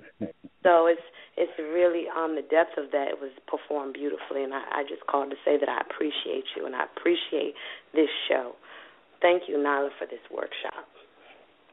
You know, it's seriously, we've been wanting to put this together for so long, and I've been so excited. And you have no idea, Michelle, how happy I am to hear from you. I have missed you so much, and I didn't know that was the first time you read was on the show. That was the first time I've ever read any of my own work. I've been in some original oratory things in school and read some Maya Angelou and some Nikki Giovanni and read some contemporary and classic poetry before, but the first time anybody had ever heard any of my work that wasn't related to me or lived in my house or by default overheard me, using the banister as a microphone, that was the first time ever for me. And that's awesome. And that was Love in a Dirty Glass, and it was really, it's not my favorite piece, but it was the first time I was allowed to just be free to say something that I didn't have the courage to say to another person's face. And that was very real, what Written in Pain said. When you pick something that you are passionate about and you write about it, when you say it, you go to the same place where you were when you wrote it. I mean, then there should be, if you're in church and you're saying a church piece, and it should be hallelujahs coming out of your chest and water running down your eyes, and before you know it, you're in full worship, and everybody else is going hallelujah, and they dancing too, because they had to go where you went. In order to keep up with you. So it's just, I don't know. I mean, I don't like to write about things that are random anymore. I used to just, let me write about that tree. It's beautiful. Let me write. But why is it beautiful to me? That's the part you write about. Why is it beautiful? Does it remind you of your mother, that tree, because it's strong and it's tall and its arms are broad enough to hold you through everything that ever hurt in your life and everything that will ever hurt you in the future? I mean, why is it beautiful? You just have to, that's what I think anyway. That's the way I write. And so when Written in Pain said that, to me it just was, I know a lot of people are going to be strengthened by those pointers that the both of you gave out. And if they need any challenges, they can always come here to the SpeakEasy, because this is a place where spoken word artists and performance poets are born here, and nurtured here on this show. I agree. I have to say this, Michelle, seriously, you have no idea how good it is to hear from you. I have missed you in more ways than there are adjectives to describe. And, I know that you get busy and stuff like that, but I would love to, when you have time, come back over and read, because that's home for you, Well, I'm going to do that challenge that you gave Mama O, because that homework seemed fun. It was a piece in my head as I was going, so I think I'm going to do that challenge, and when I finish and I come back and share it. You said there was no time limit, so that meant that I could, if I'm busy next Thursday, then just come back. I already know Sunday I have church. If I have one service, then I'll be back. If it's two, I'll probably sleep. But Thursday or Sunday, I can come back. That would be awesome. I would love it, sweetheart. Well, I appreciate you opening up the line. I know the line is long. CW, Written in Pain, Carlos, I appreciate you. And I just pray that you continue to be blessed, that you continue to grow, and write in happiness occasionally. Thank you, Michelle. I appreciate you. I love you. Good night, y'all. Good night, sweetheart. And by the way, Michelle, ask him about his unicorn poem sometime. That's all I'm going to say. Michelle knows a lot about unicorns. You know, actually, truth. Yes. You know, can you hear me? I can. Oh, yeah. Michelle was one of those. She's one of those poets that kind of really motivated me to try doing different things with my voice. When Michelle performs, she enunciates very well, and I kind of made that a peeve of mine as I kind of went on. Like I've been listening to her, and I was just, she's very good at enunciating and really getting you kind of caught up. It's the way she says, in her delivery, it's the way she pronounces that I kind of borrowed that from my own repertoire. I try to make sure I enunciate, Nyla, because I tend to, sometimes we tend to taper off words sometimes. So I try to, I borrow. We all, iron sharpens iron. That's all I'm saying. We all are here to try to improve each other as artists. Well, one of on the Speakeasy, the thing that goes out with every single announcement is inspire and be inspired. And for me, kind of, just where I get to sit around and just listen to you guys and stuff and have fun, I love it. I love hearing something like that. That she did something that you got, and because of that you've grown. And imagine how that makes her feel to know that she influenced you to grow as a performer, as a poet. That her fingerprints on you, fingerprints part of every time you open your mouth and speak and perform now. It's an amazing thing to reach out and inspire. And to be a part of that and to be able to touch each other that way is just incredible. So that was so beautiful. Okay, I'm done now. But it was. All right. So shall I? I'm a big fan of Michelle. I think anybody who ever hears Michelle will turn into a fan of Michelle. I'm a really big fan of her poetry. Yeah, I am definitely. All right. So let's go ahead. And you guys, not all of you have your hands up, but I'm going to grab you anyway. And if you don't want to talk, just don't say anything. So 302, you are on the air. Hey, Nyla. Written in Hey, Pain. sweetie. Wonderful. How are you, honey? I'm doing all right. I'm listening in, taking it all in. I'm a student just like everybody else, so I'm learning some things, and I think you guys are doing a great job with this platform. I think it's needed. Should be repeated and replicated. Like you said, iron sharpens iron, and everybody can learn from everybody. And I think the spirit of what this is about is what shouldn't be understated. To be doing something else, and you're thinking about, educating and embellishing and inspiring other artists, and that's beautiful. So I salute both of you for this project, and I've learned a lot about Edgar Allan Poe and that whole project. And Payne, I wanted to ask you, being as she said, the urban hunk, and just and I'm not joking. I'm serious. I'm not joking. We've talked about this a little bit, but coming from the Bronx, New York City, the grit, the hip-hop culture, the root of it is poetry, but, we have so much bravado in that culture and in our communities. So how are you able to reconcile that with your passion for classical poetry, which a lot of people probably didn't endorse that, were you able to go front and center? Did you have to kind of mask it? How did that play out in terms of you, having that passion, and was it embraced by other people in the community? No, it wasn't actually. Actually, I kind of had to keep it like a low-key thing because where I grew up, hip-hop music was big at the time. So you had guys like Rakim and you had guys like KRS-One, and this is what pretty much, these were the poets where I was from. These were the poets. So, when I was reading, I'm reading like Hop the Frog and the Black Cat and the Raven, and I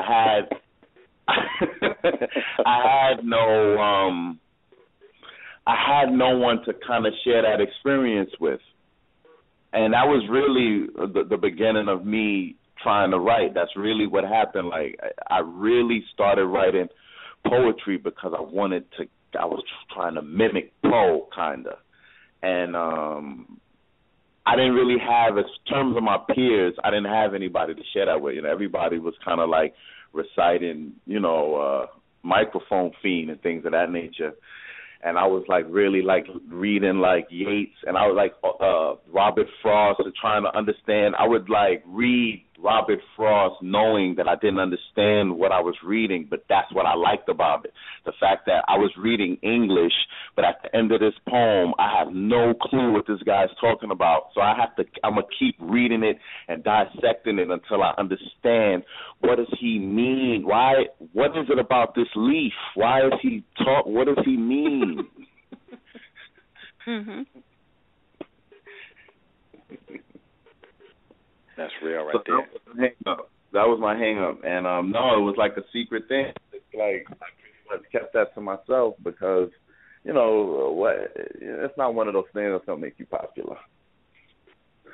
Yeah, I've sensed that, and just coming up and growing, and, we've talked to your experience kind of reminded me of some of the things that I had to learn, the Catcher in the Rye and Mm-hmm. Chaucer, the Canterbury Tales, Beowulf, and I found it when I heard about it, because Nala told me about your interest in, classical poetry. I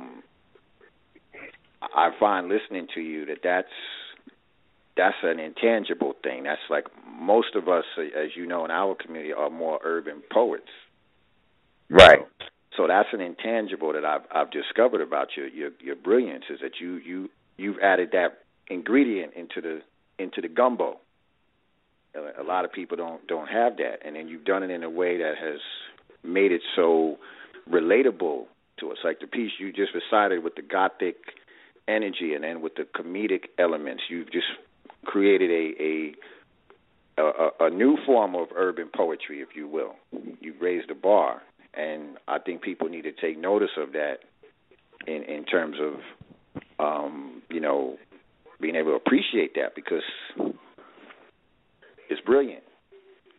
Thank you, I salute you, and I thank you. And if you want to get more of this commentary, you need to come next week on Positive Way Radio. And we'll really go on Mr. Written in Pain and Nala, Alicia. Both of y'all will be there. Nala, don't think we forgot about you, because you're Pain, tell them about me. Because she don't want to toot her own horn, so you need to do that.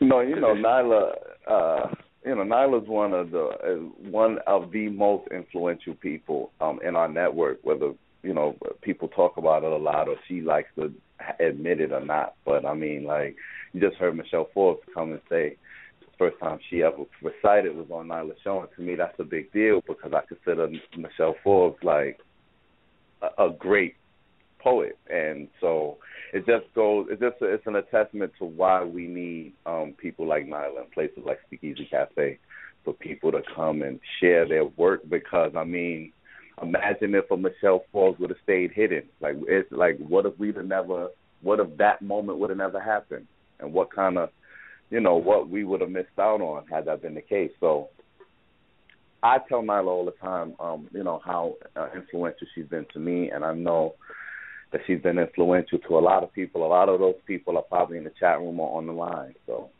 everybody loves Nyla. Michelle would have been amazing no matter where she read, Well, because she just is. She just is amazing. Nyla, I hope your heart is smiling. I was kind of blushing. Yeah, that's good. And Payne, I wanted to say this. I don't blush, brother. Nah, I know that, but she You do too. Don't let him lie to you. Oh, I can make him blush right now. I'm with Robbie because there's a different side of Written in Pain when he speaks to you, Nala. You know, we hear him on a lot of different shows, and he's always got the laugh going. He people don't know that he's very shy, and he's very humble. People talk about you're arrogant and stuff, but you have another side to you, you know, and we see it. But Nala brings out even another side of that Rubik's Cube known as Written in Pain that I've never seen before. So I've been taking notes of this, so I know who the go-to person is now, Pain. All right, brother. Is there anything else you wanted to say to the people? I know all his secrets. I really tune do. In next week. Tune in yes, next week. I'll be there. Yeah, man. I appreciate and you. I thank you for calling in, man. I appreciate you. Yeah, I appreciate both of y'all. This is awesome. So, Nala, great job, and I'll see you next week, too. Thank you. And for those of you that don't know, this is Scorpio Sessions, and he has One Positive Way Radio. And, sweetheart, before you go, please make sure that you give people your links and stuff so they can come over and check that stuff out. Sure. If you're on Facebook, they're on the event page. Put it in there. But One Positive Way Radio, you can find us on, and Block Talk. We have a Facebook page. You can go. Written in Pain knows where to go. You know where to go. You can find us through either of these wonderful people, and we'll be happy to edify you, just like you guys are doing tonight. So this is a good look for everybody, and again, I salute both of you. Thank you, sweetheart. Thank you so much. You're awesome. All right, oh, you are too, and I'll talk to y'all later. I'm still listening. All right, baby. Thank you. All right. Good night. Bye. This is all getting way too emotional for me. I thought we were just going to talk about performing, spoken word, and that's it. I don't know if we were going to get all mushy and stuff. All right, so we'll lighten this up for you a little bit. All right. All right, so you ready to put your badass pants on? My who, what, where? Your badass pants. Oh, yeah, I never take them off. Well, I have them on. Okay, so remember earlier I told you about somebody who said something about you in the chat room? Somebody, yes. Do you remember what he said? He said I was written in giggles. Yeah. So, Robbie, are you with us? See, now he's not going to say anything. Yeah, see, now you put him on the spot. Now, Robbie. See? So he's got to be muted or something because I can't even hear mic noise on him. So, Robbie, you just hang tight there, figure out what your audio issue is, and we're going to come back and get you in a moment. Our next caller is a Skype caller, so I don't know who this is, so welcome, Skype caller. Or maybe not.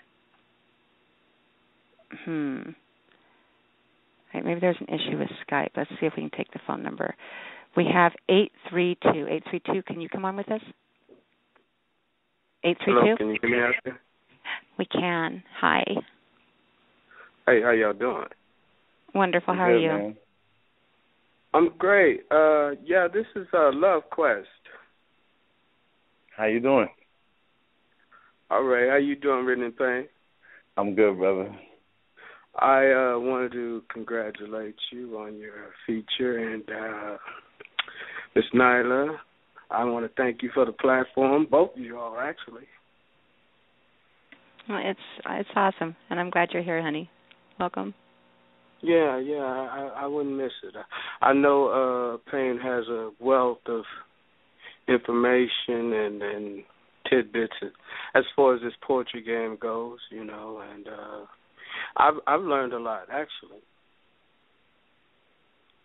That's good, man. I'm glad to know that I could be of some help. I've been, you know, we've been at this. I'll catch you here and there for like about 4 years now, I would imagine. Go way back. And I've grown in this game. I'm pretty sure right along with you. So yeah. And a lot of the things you said, I do definitely concur with. I'm just sitting here letting the boys have fun. Right. Well, I appreciate that, man. That's why we all here to try to kind of inspire each other to do better, man. But no doubt.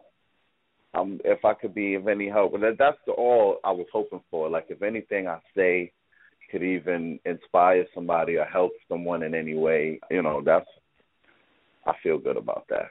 I feel good anytime, somebody finds me helpful anyway. But thank you. You got a badass pen, man. I got mad respect for it. Like I say, I've heard you so many times, and shared shows with you, and I relish the opportunity every time. So, big ups to you. All your work. Thank you. Thank you. Let me see if I can pose a question. If there was one thing you could do to maybe get this poetry game to, as the way we do it, to another level, what would you do? I know getting out there and just putting your work in on the mic, does it. But if there was one trick, if you could wave a wand to just get this thing in the forefront, what would you do? I think the poetry community needs to start standing up for itself a little more and start carrying itself with a little more self-respect. And the issue that I've just been pushing is that whether spoken word is looked upon as a form of entertainment, it definitely packs venues and it definitely garnishes the attention of people. It has a following. And poets are still in a position where they're kind of giving their art away for free. And it's not so much about money, but unfortunately that is what's kind of tailored with the respect factor. And I think if poetry's ever going to get the respect it deserves, then it needs to start acting like it needs to be respected. Because stand-up comedy, to me, is spoken word.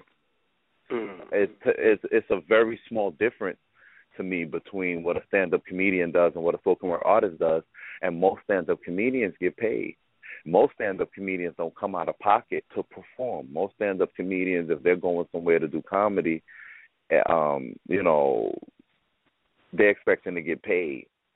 And I think until the poetry community starts to carry itself that way, then it's always going to get looked at as a hobby. Okay. Yeah, I can respect that thought, definitely. Because, really, me, speaking for myself personally, like to say you have to get in there in front of the mirror, grind it out. Because, unfortunately, I was born with that disease of the CRS. Since I was a child, can't remember shit. So I have to, and I got a few signature pieces now that, I can just spit them off the cuff. But like I said, until I, as you were saying earlier, put it on as a skin, you don't really get that feeling, to see it as a valued performance. So that's why I'm trying to raise my level of the game at right now. I have a little trick for memorization that I could share with you because I have the world's worst memory.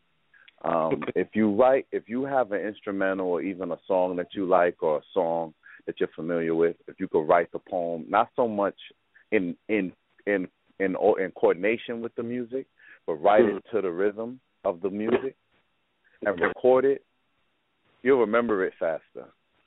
I find that if you also write pieces that have refrains, like if you write a piece that has a refrain in it, those pieces for me are easier to remember because, you got favorite songs from artists that you listen to and you know all the words to their songs. But bad as your memory is, you have favorite songs that you know the words to.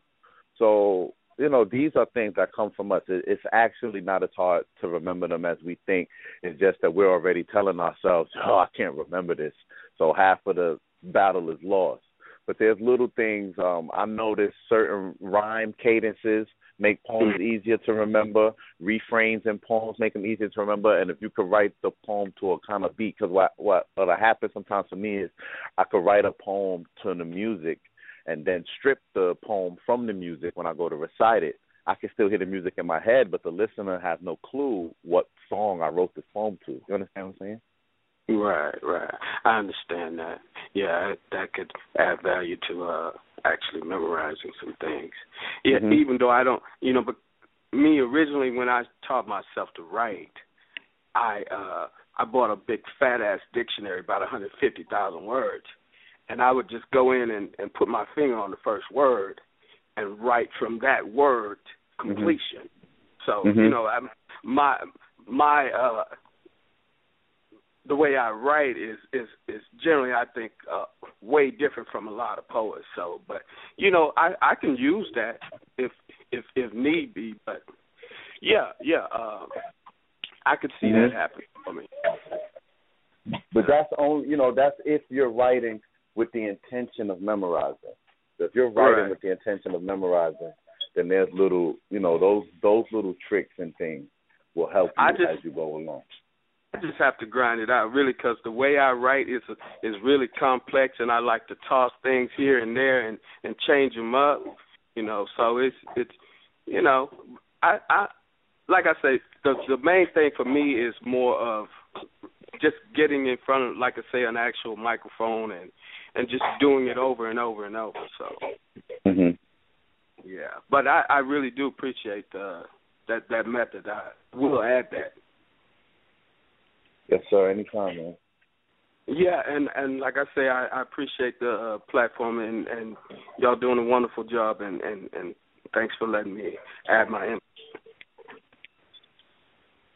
Yeah, you're welcome. Very cool. Thank you so much, sweetheart, for calling in. Not a problem. Thank you, lady. All right, baby. We'll hear you reading on the show, okay? Yeah, I'm going to come and see you. Perfect. Thank you. All right, hon. Bye-bye.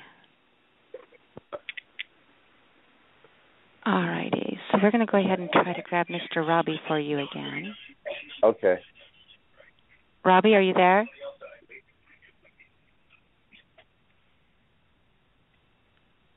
Robbie, I see you in the chat room. Are you coming on with us or what? What's going on, dude? Can't hear you. All right, so we're going to mute him again. We'll just keep coming back to him. All right, and we're going to check with our Skype caller again. Skype caller, did you want to come on the air? Then let's go ahead and grab 410. See if 410 want to come on and visit. 410, are you with us? Okay. So it looks like they're just listening. So I'm going to go ahead and play another track of yours. How about that? Okay. Okay, so Shibi? Okay. Is there anything you want to... Okay. Is there anything you want to share on this one? I wrote that because I was fantasizing about, I guess, what the perfect woman would be like. So that's what that was about. Let's find out, girls. Let's find out what his perfect woman's like. Get your notepads out. Here we go. She be my morning thought when I wake up. I want to be her baker man. I try to get my cake up. She make me levitate. Hope the up we never break. Hope the up never break. Hope we never break up. She give me chills in the morning, no makeup. She be sexy when she wake up. When she wake up, she sexy. She wake up sexy. I want to whisper in her ear, wake up sexy. I want to make her breakfast. I want to feed her. I want to feed her. I need her. I need her to feed me, so I feed her me. She be, I tell her I need space. I need space. I need her space. She be my star. She be my star. So I need her space. I need her star. So I need her space. So I need space. My starlight is her face. I wish on kissing her, even when I'm missing her, throwing my love at her heart, hoping I'm not missing her. I beg her, be my omega. I beg her, be my omega, meaning nothing after you. Tell me what I have to do. She be my problem, sexy times 2 plus beautiful times damn. She my problem. She be no problem for me, no division in me. I don't need some. She be the total of everything to me. My spade partner, she my queen of hearts.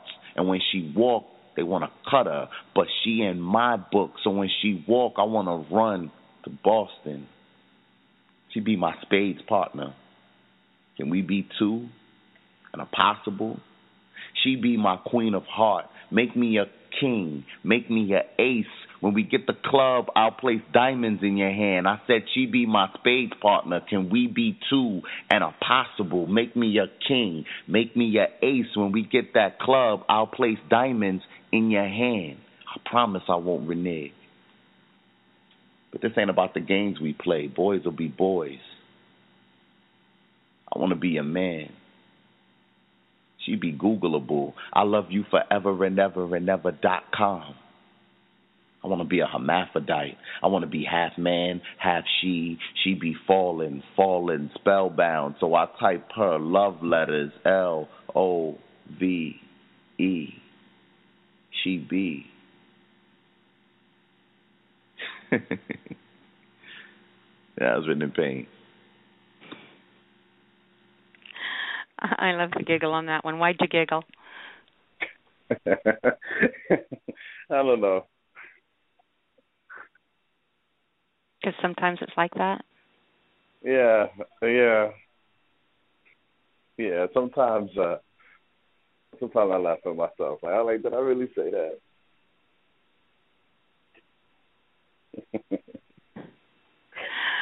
All right. So I think we still have a couple more tracks, and so we still have some. We have Robbie, we have the Skype caller, we have 401, which is our sweet, beautiful Miss Sweet Lady who's just listening. You should still bring her on and say hi to her. You know what?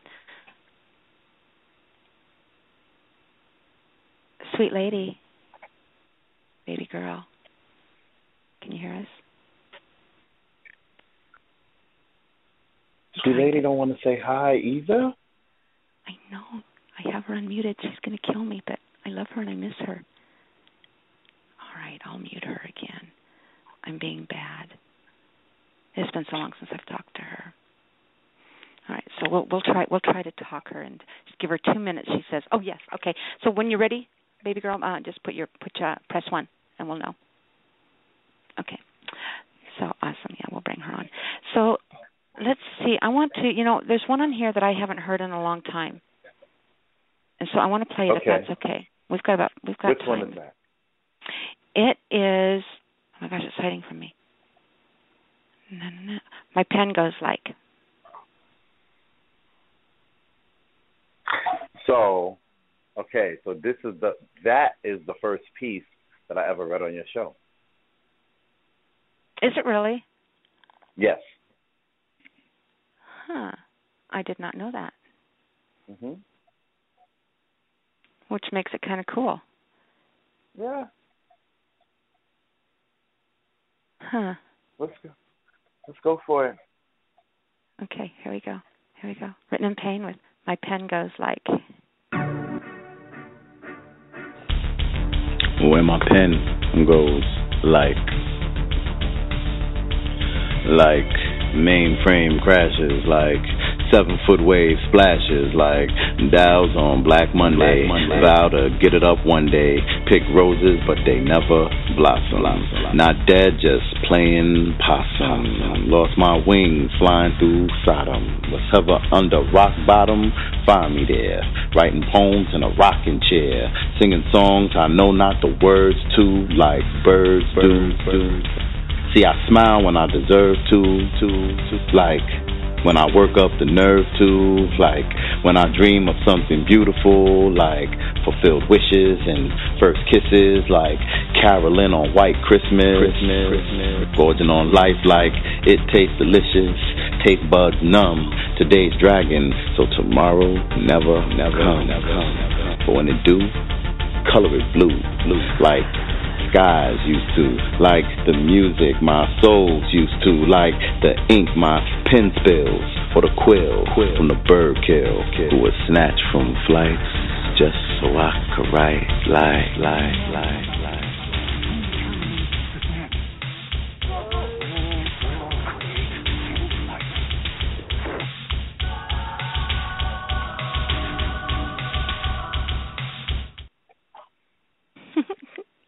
Hey, I kind of like the end of that. No wonder I fell in love with you. I kind of like that. I kind of like the end. The end of that is gonna definitely be in a new poem. Anyway, I did not know that was the first one you read on the show. Yep. I just knew you kind of blew my mind. Yeah, and I read it like 30 minutes after I wrote it. Like I wrote it, and then I was like, "This is the one," and I read it. After I told someone off, that's so funny. Mm-hmm. Okay, so we've done Never Ending, Final Warning. Did we do Final Warning? No. Why do you say it like that? I don't know. I'm just so tired of listening to myself. All right, so let's say Final Warning, because I think that's the last one that I haven't played. Did you bring something else that you wanted to share and you wanted to read tonight? I have stuff to read. I could read. Okay, please. All right. Yeah, so what? You wanted me to read instead of you playing Final Warning? Or what, yeah, we'll close the show with Final Warning. Okay.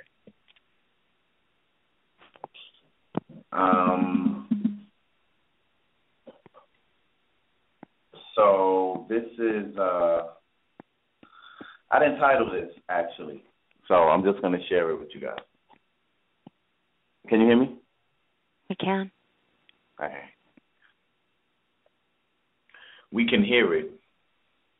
The voice of inspiration, the pen is the vehicle in this translation. This relation is ancient. Smiles and metaphors become the core of this vibration.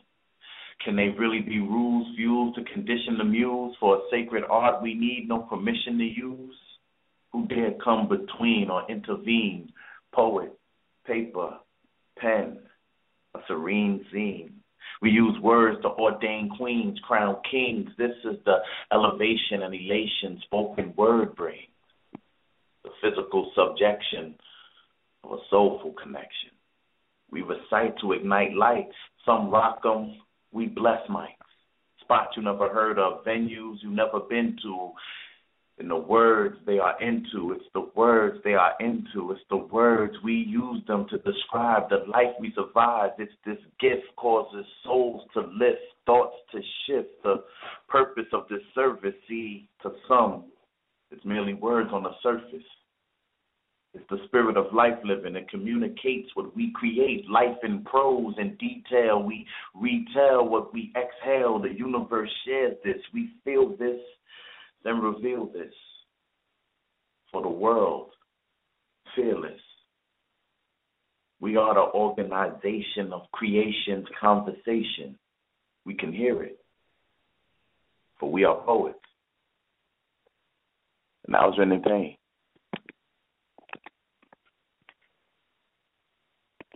Yes, it was.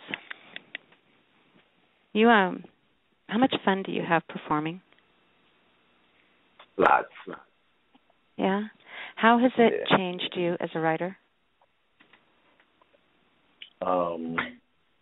it gives me kind of a back door out of my own head, you know, because if you don't use that line in a poem, I'm stealing it.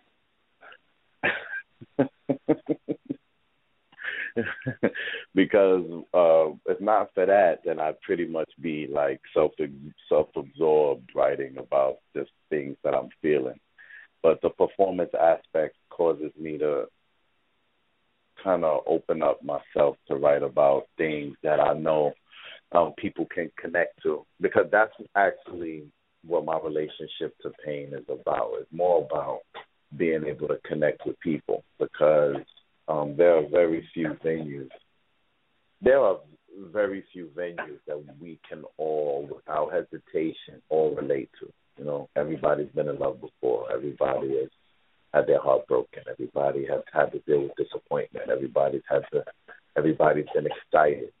And these are all kind of, it's the emotional aspect of written words that I use to connect to people, because no matter of race or religious beliefs or, financial differences, we all experience these things. So pain just happens to be the muse that I use, but it's a universal experience. We've all been hurt before, and we've all had to deal with loss and being subjected to things. And a lot of times I get ridiculed, or people kind of make commentary about that for me, but that's my canvas. That's awesome. So, sweet lady, did you want to come on yet? Missy? She's not saying. I want to bring her on. I want to try to grab her again if she's not ready to come on. If you're ready to come on, we've got about a half hour left. So go ahead and press one when you're ready. I don't see that Robbie is back yet,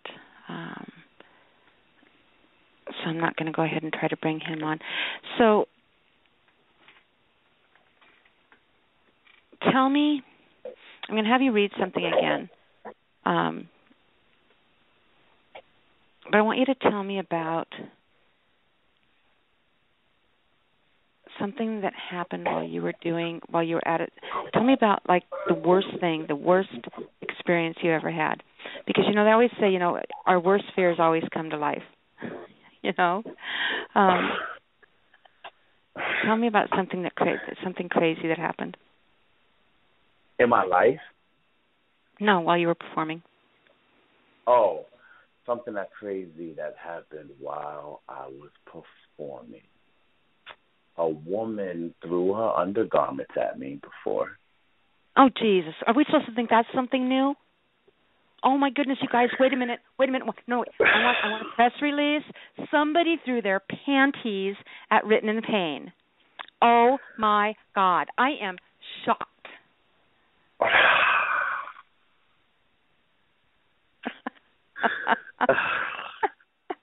Really? That happens every time you turn around. Moving right along. What? Okay. One time a fight broke out while I was performing, and I didn't stop performing. Like, I performed around the fight. Like,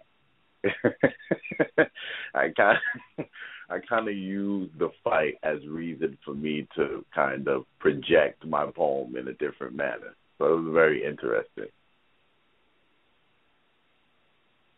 That would be fun to see. So do you have any of your stuff videotaped, you performing? All of my stuff, the majority of my stuff is on YouTube under compositiontv.tv. It's all one thing, composition spelled regularly, compositiontv.tv on YouTube. Or if you Google Written in Pain on YouTube, a whole bunch of my stuff will come up. Also, there's some pretty good, like, well-edited videos of me. If you go to the Poets Den on YouTube, the Poets Den Theater. However, they really botched up my name, so you won't find me unless you really know what I look like. But I'm there.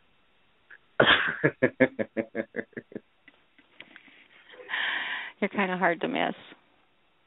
Yeah, but if you Written in Pain, me on YouTube, and a lot of my crap comes up. Very cool. I got a surprise for you. Okay. One of our favorite girls is here. And who is this? If I can get her unmuted. So, hello? Sweet lady. Hi, baby. Hi. Oh, my goodness, two of my favorite poets ever. Did you think that there was any chance at all that I was going to know you were online and not talk you into getting unmuted? There's no way. I have missed you so much. I gotta stop you being have to shy. I don't know. I've been shy lately. But anyway, it's not about me. It's about Mr. Written in Pain. Written in Panties. Oh no, not me. I'm not that guy. Did you say written in panties? So I put it in chat. I said, were they pink? Yeah, were they pink? They were like. If they weren't pink, they didn't matter. No, they weren't pink. They were, but they were. That's another story. Maybe I'll do a poem about it one day. Yeah, it can't be any. No surprise. People love you. They just have strange ways of showing it. You have to admit, Carla, some of your poems are definitely panty droppers. They are. They just are. And you know that. And you know that you write that way well. And you love, how can I say this? You love the reactions you get from it. You do. I'm just sharing my craft like everyone else. You're a lie. You're a Pisces and you love it. You can act like you don't, but you love it. You're a fish. It's just who we are. And both of you, both of you will understand how funny this conversation is about throwing panties. You'll understand it later. It's not going to make much sense to you now, but keep that in your head because it's going to make a lot of sense to you why I think that is so freaking funny next week. Okay? Okay. So just kind of dropping that. I definitely am glad that I got a chance to say hi. It's been crazy at my house since I got home from work, and I had to sneak away into peace and solace before I could say hello. But I'm glad that lady. I'm glad that you got a chance to call in and say hi. I will tell you one thing. I saw that you were having a spotlight in a workshop, and I rushed home as soon as I could get home from work so that I could get online because I couldn't miss it. Come on now. He's amazing, isn't he? Of course. I have to listen to the first hour in archive stuff because I didn't come in until an hour in. So. You just missed Nyla picking on me a little bit, but. Come on, if we didn't pick on you, it would mean that we didn't like you. And we love you, so. That's all I got to say about that. Thank you for coming. Thank you for saying stuff. All righty. I'm gonna let somebody else come lady. back on. If you get a chance, come by the SpeakEasy and spend some time and call in. I've really, really missed you bunches. And drop me a line and let me know what's going on with you. Okay. Love you. All right. Bye, everybody. Bye, everybody. Bye. Bye, honey. Okay, so now, Mr. Written in Pain. Yes. Oh, Robbie. I heard that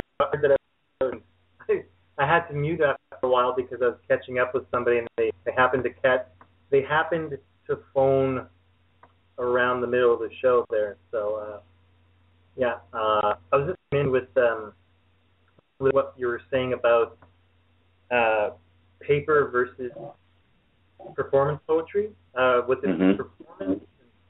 Yeah. It's just interesting to me that, I just think about different and how sometimes if you try it, it can maybe be both. But I've just been thinking about a lot about that, about difference between paper poetry and performance poetry. But I think one of the main things is when you're writing a spoken word piece, a slam piece, you're writing for that flow, so that people can hear that, that rhythm. Whereas paper poetry, like my stuff, a lot of my stuff is theatrical, and I put it forward in a very emotional way and all that. But it doesn't have that. I'm not writing it for that sort of slam or spoken word flow.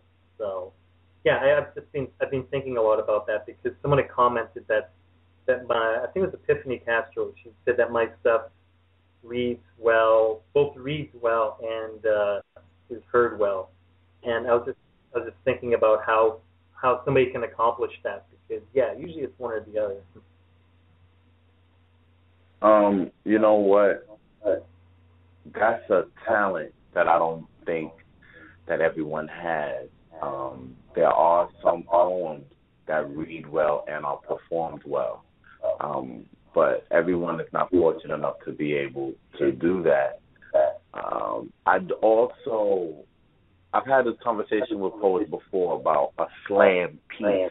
I don't really understand the concept of what a slam piece is. I know that a lot of times there seems to be a certain cadence and a certain delivery associated with slam poetry in which poets kind of all follow this kind of like format. I personally don't attempt to follow that format because I can't. I just think any piece that you can perform well and get your point across well and is entertaining is nominated to be a slam piece. For me, I've been in a few slams and I've never kind of fell victim to that cadence, to that writing style. But I think it's more of a decision that the writer has to make, and knowing the difference between in your own stuff if this is a piece that can be performed well, because some poems read well, but to perform them would be a stretch. And then it's quite the opposite with some poems. You know, they come across well on stage, but if you read it, it really is not much substance to the writing. Those instances where your ability to write, for you simultaneously be able to write a piece that is both written well and has the ability to be performed well, I just think that that's a rare gift that not everybody has, and that's just a distinction that you and the artist have to make about yourself. I think you could almost have a third category of poet, like paper poet and, like spoken word slam. But I know someone called Shadow Wolf at Word Machine. That's like a dark poetry site. And I kind of put myself in that category. And she's very much like, she used to be in theater, and I would call her a theatrical poet. And I guess if I had to put myself in a category, I don't like to do that. But I would say that a third category could be a theatrical poet, like someone who doesn't do like that internal rhyme and that the spoken word sort of a thing, but that still presents their poetry in a very distinct and attention-catching way, so almost like a Shakespearean thing or a... Absolutely. Yeah. Absolutely, I could agree with that. In my personal opinion, I don't really know what a slam poet is. I've had it described to me, and I understand the concept. I just feel like if you went to a slam and did a theatrical piece and it was well done and well performed, then, I don't know why. I'm not much into labels either. I just was just trying to make a distinction that people could understand between the difference, because I don't know for sure that people even know the difference between reciting poetry and performing poetry, because that was really the distinction I was trying to make. But I think that me personally, I prefer theatrics over rhyme schemes or anything else, because a theatrical presentation of spoken word is what's most captivating to me. So I kind of feel the same way. I don't like labels that much either, but sometimes it's for the sake of conversation. Like if someone asks who you are, and you don't want to explain for half an hour what you do because it's something a little different or whatever. But you at the same time, like if you decide to call yourself this or that, that's very much in my personality, and I think it sounds like you're the same way. Like If I have to use a label, I'll use that one. But at the same time, I don't let myself live in that label. Mhm. Mhm. Yeah. Yeah, that's my 2 cents, I guess. Hello, Nyla. So I'm just wondering how long you're going to sit there and pretend like you guys are having a normal conversation before he just like busts your chops for telling him he's written in giggles. That's what I'm waiting for. I knew that. Nyla's the eternal instigator. Yeah, for sure. Nyla instigator Alicia. Yeah. I know how she operates. I'm not an instigator. I'm just sitting here. Yeah. But you take great pains to point things out. What did I do? Thank you for calling in, Robbie, man. I appreciate you. You bet. My pleasure. All righty, my dear. So, did you have fun tonight? I did, and more than that, I really feel like, or I hope that I was some help to some people, or some people, was able to pick through the garbage and find some recyclable stuff. You're so awesome. So we have 18 minutes left, and I've got one track to play, and so things are kind of winding down, and so is there anything left that you want to say or talk about, or anything you have coming up that you're working on, or that you want to share? Any last tips? Anything you can think about? Anything inspiring or like guru-ish?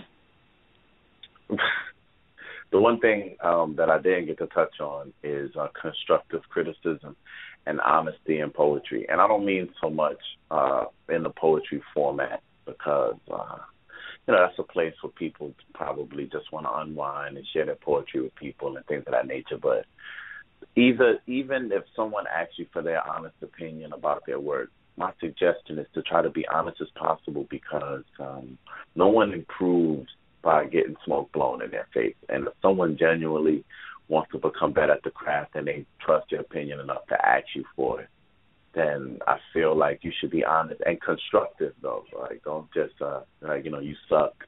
But, try to be constructive, because this is how people get better. And you never know, ever, ever know how something you're saying or something you wrote inspires or affects other people. I could run a list of people in this network that have inspired me, and probably most of them don't even know it.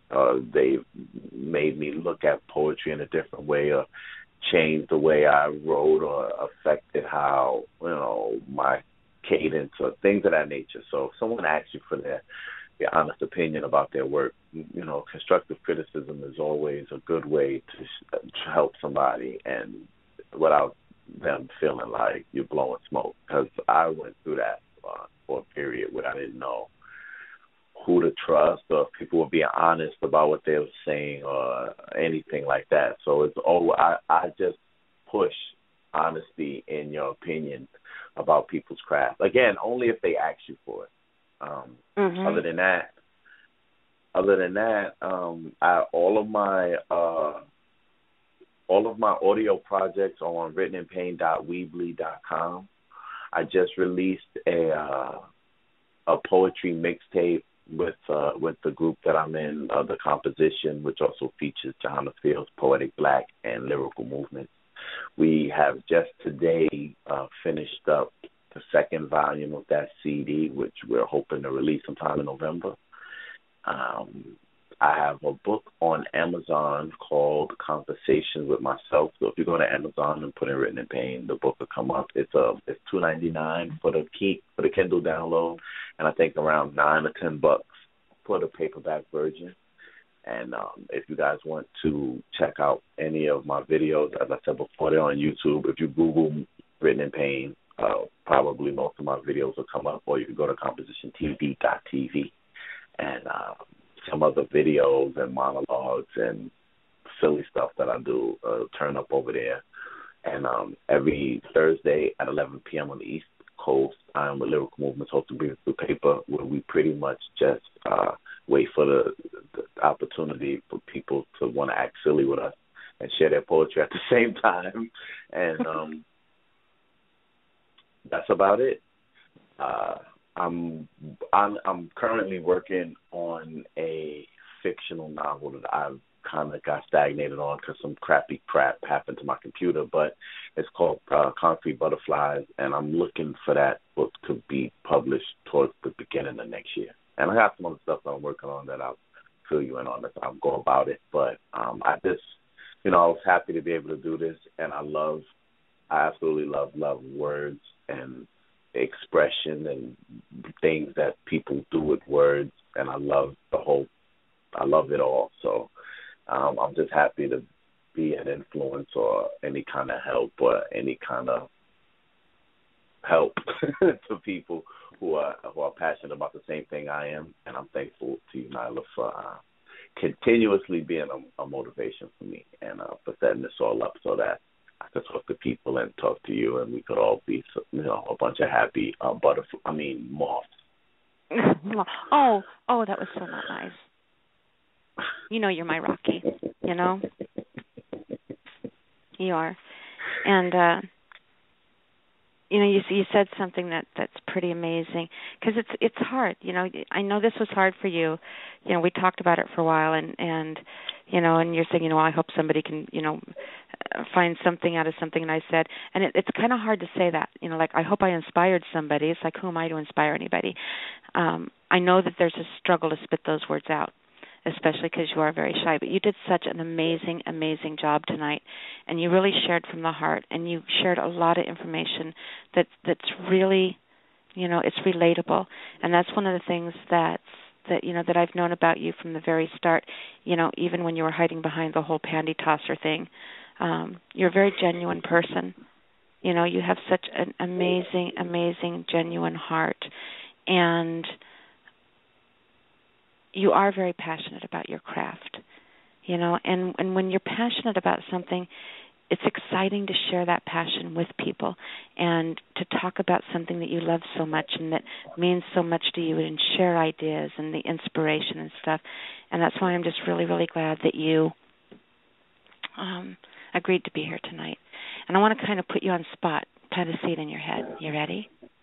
Okay. All right. So you love classical poetry. That's a big part of your passion for writing is that classical poetry. Mm-hmm. I would like to see you pick a poetry form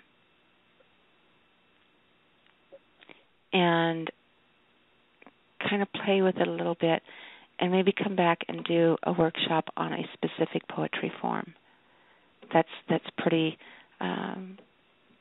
relative to classic poetry. You get to pick whichever it is, whatever, just something else. Oh, I'd love to do that. That would be awesome. Yeah. I would love to do that. That would be awesome. And it was funny because, something in Scorpio session we're talking about earlier, is how, being in the whole urban life, blah, blah, blah, all that crap, how did your love for classic poetry, did you have to hide it? And you talked about that.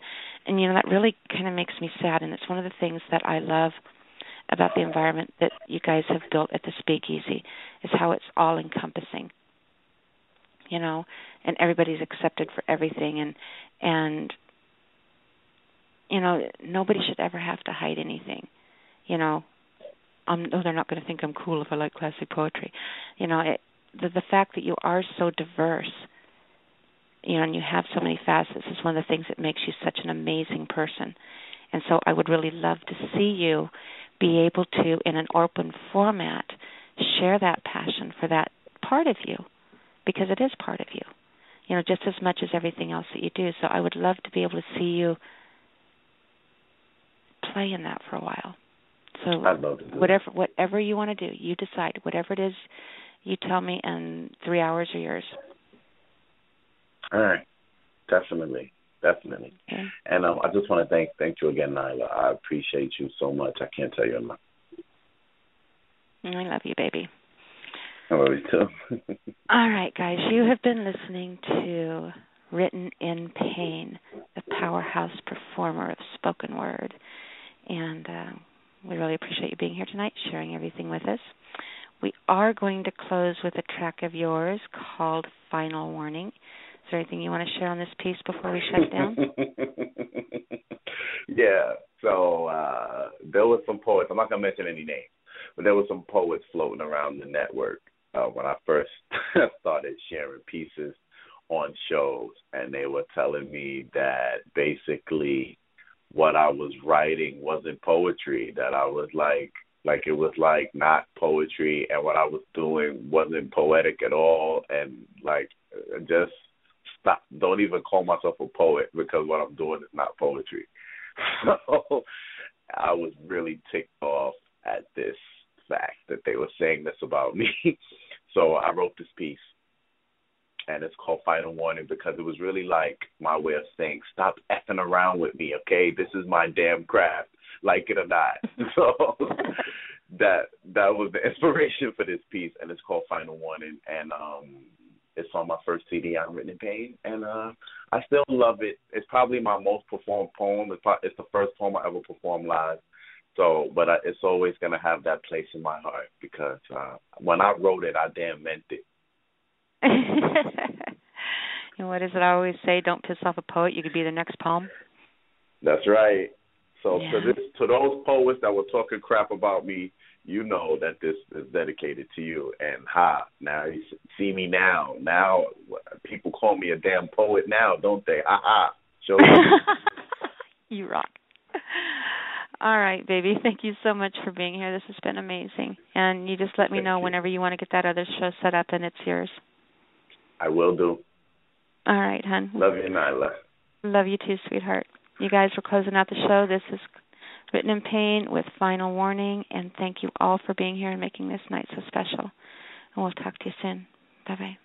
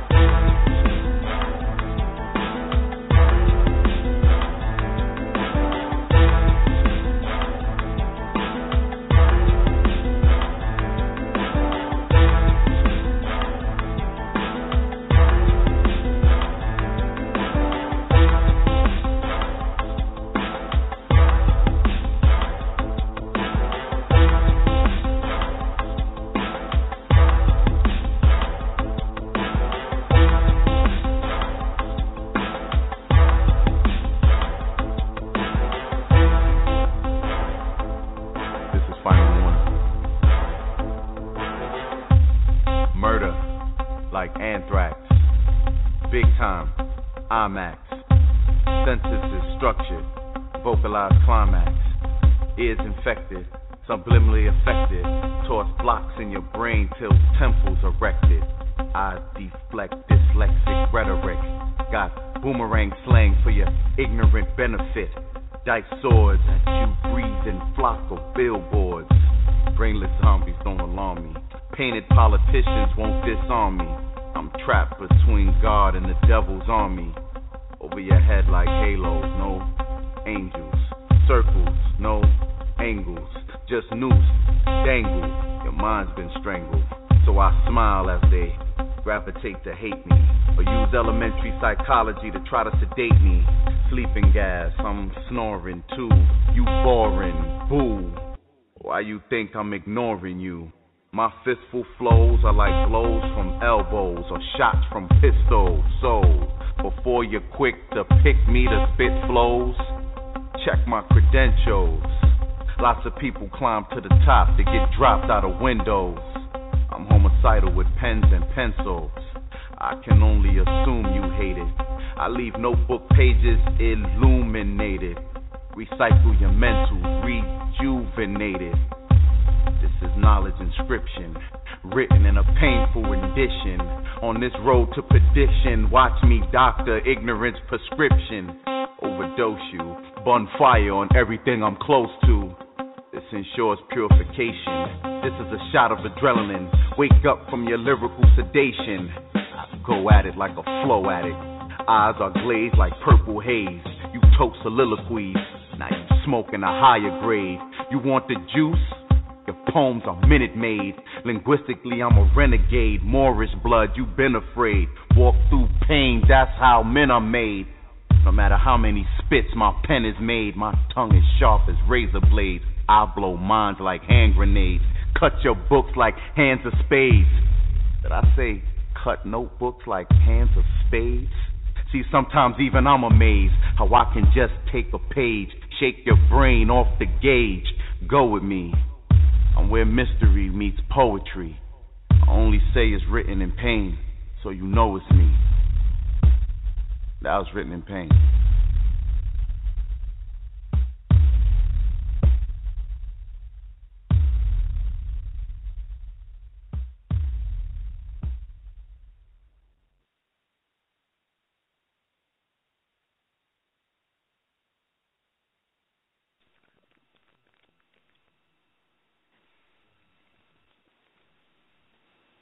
Napa know-how. A Napa guy knows more isn't always better, unless we're talking about full-size vans. These beasts do more than get you from A to B. They have so much space a man can live in it. With shag carpeting, waterbed, and a sweet lava lamp, these mobile abodes have all the comforts of home. With quality parts and plenty of Napa know-how, you can keep the original tiny house running longer, stronger. That's Napa know-how. Napa know-how.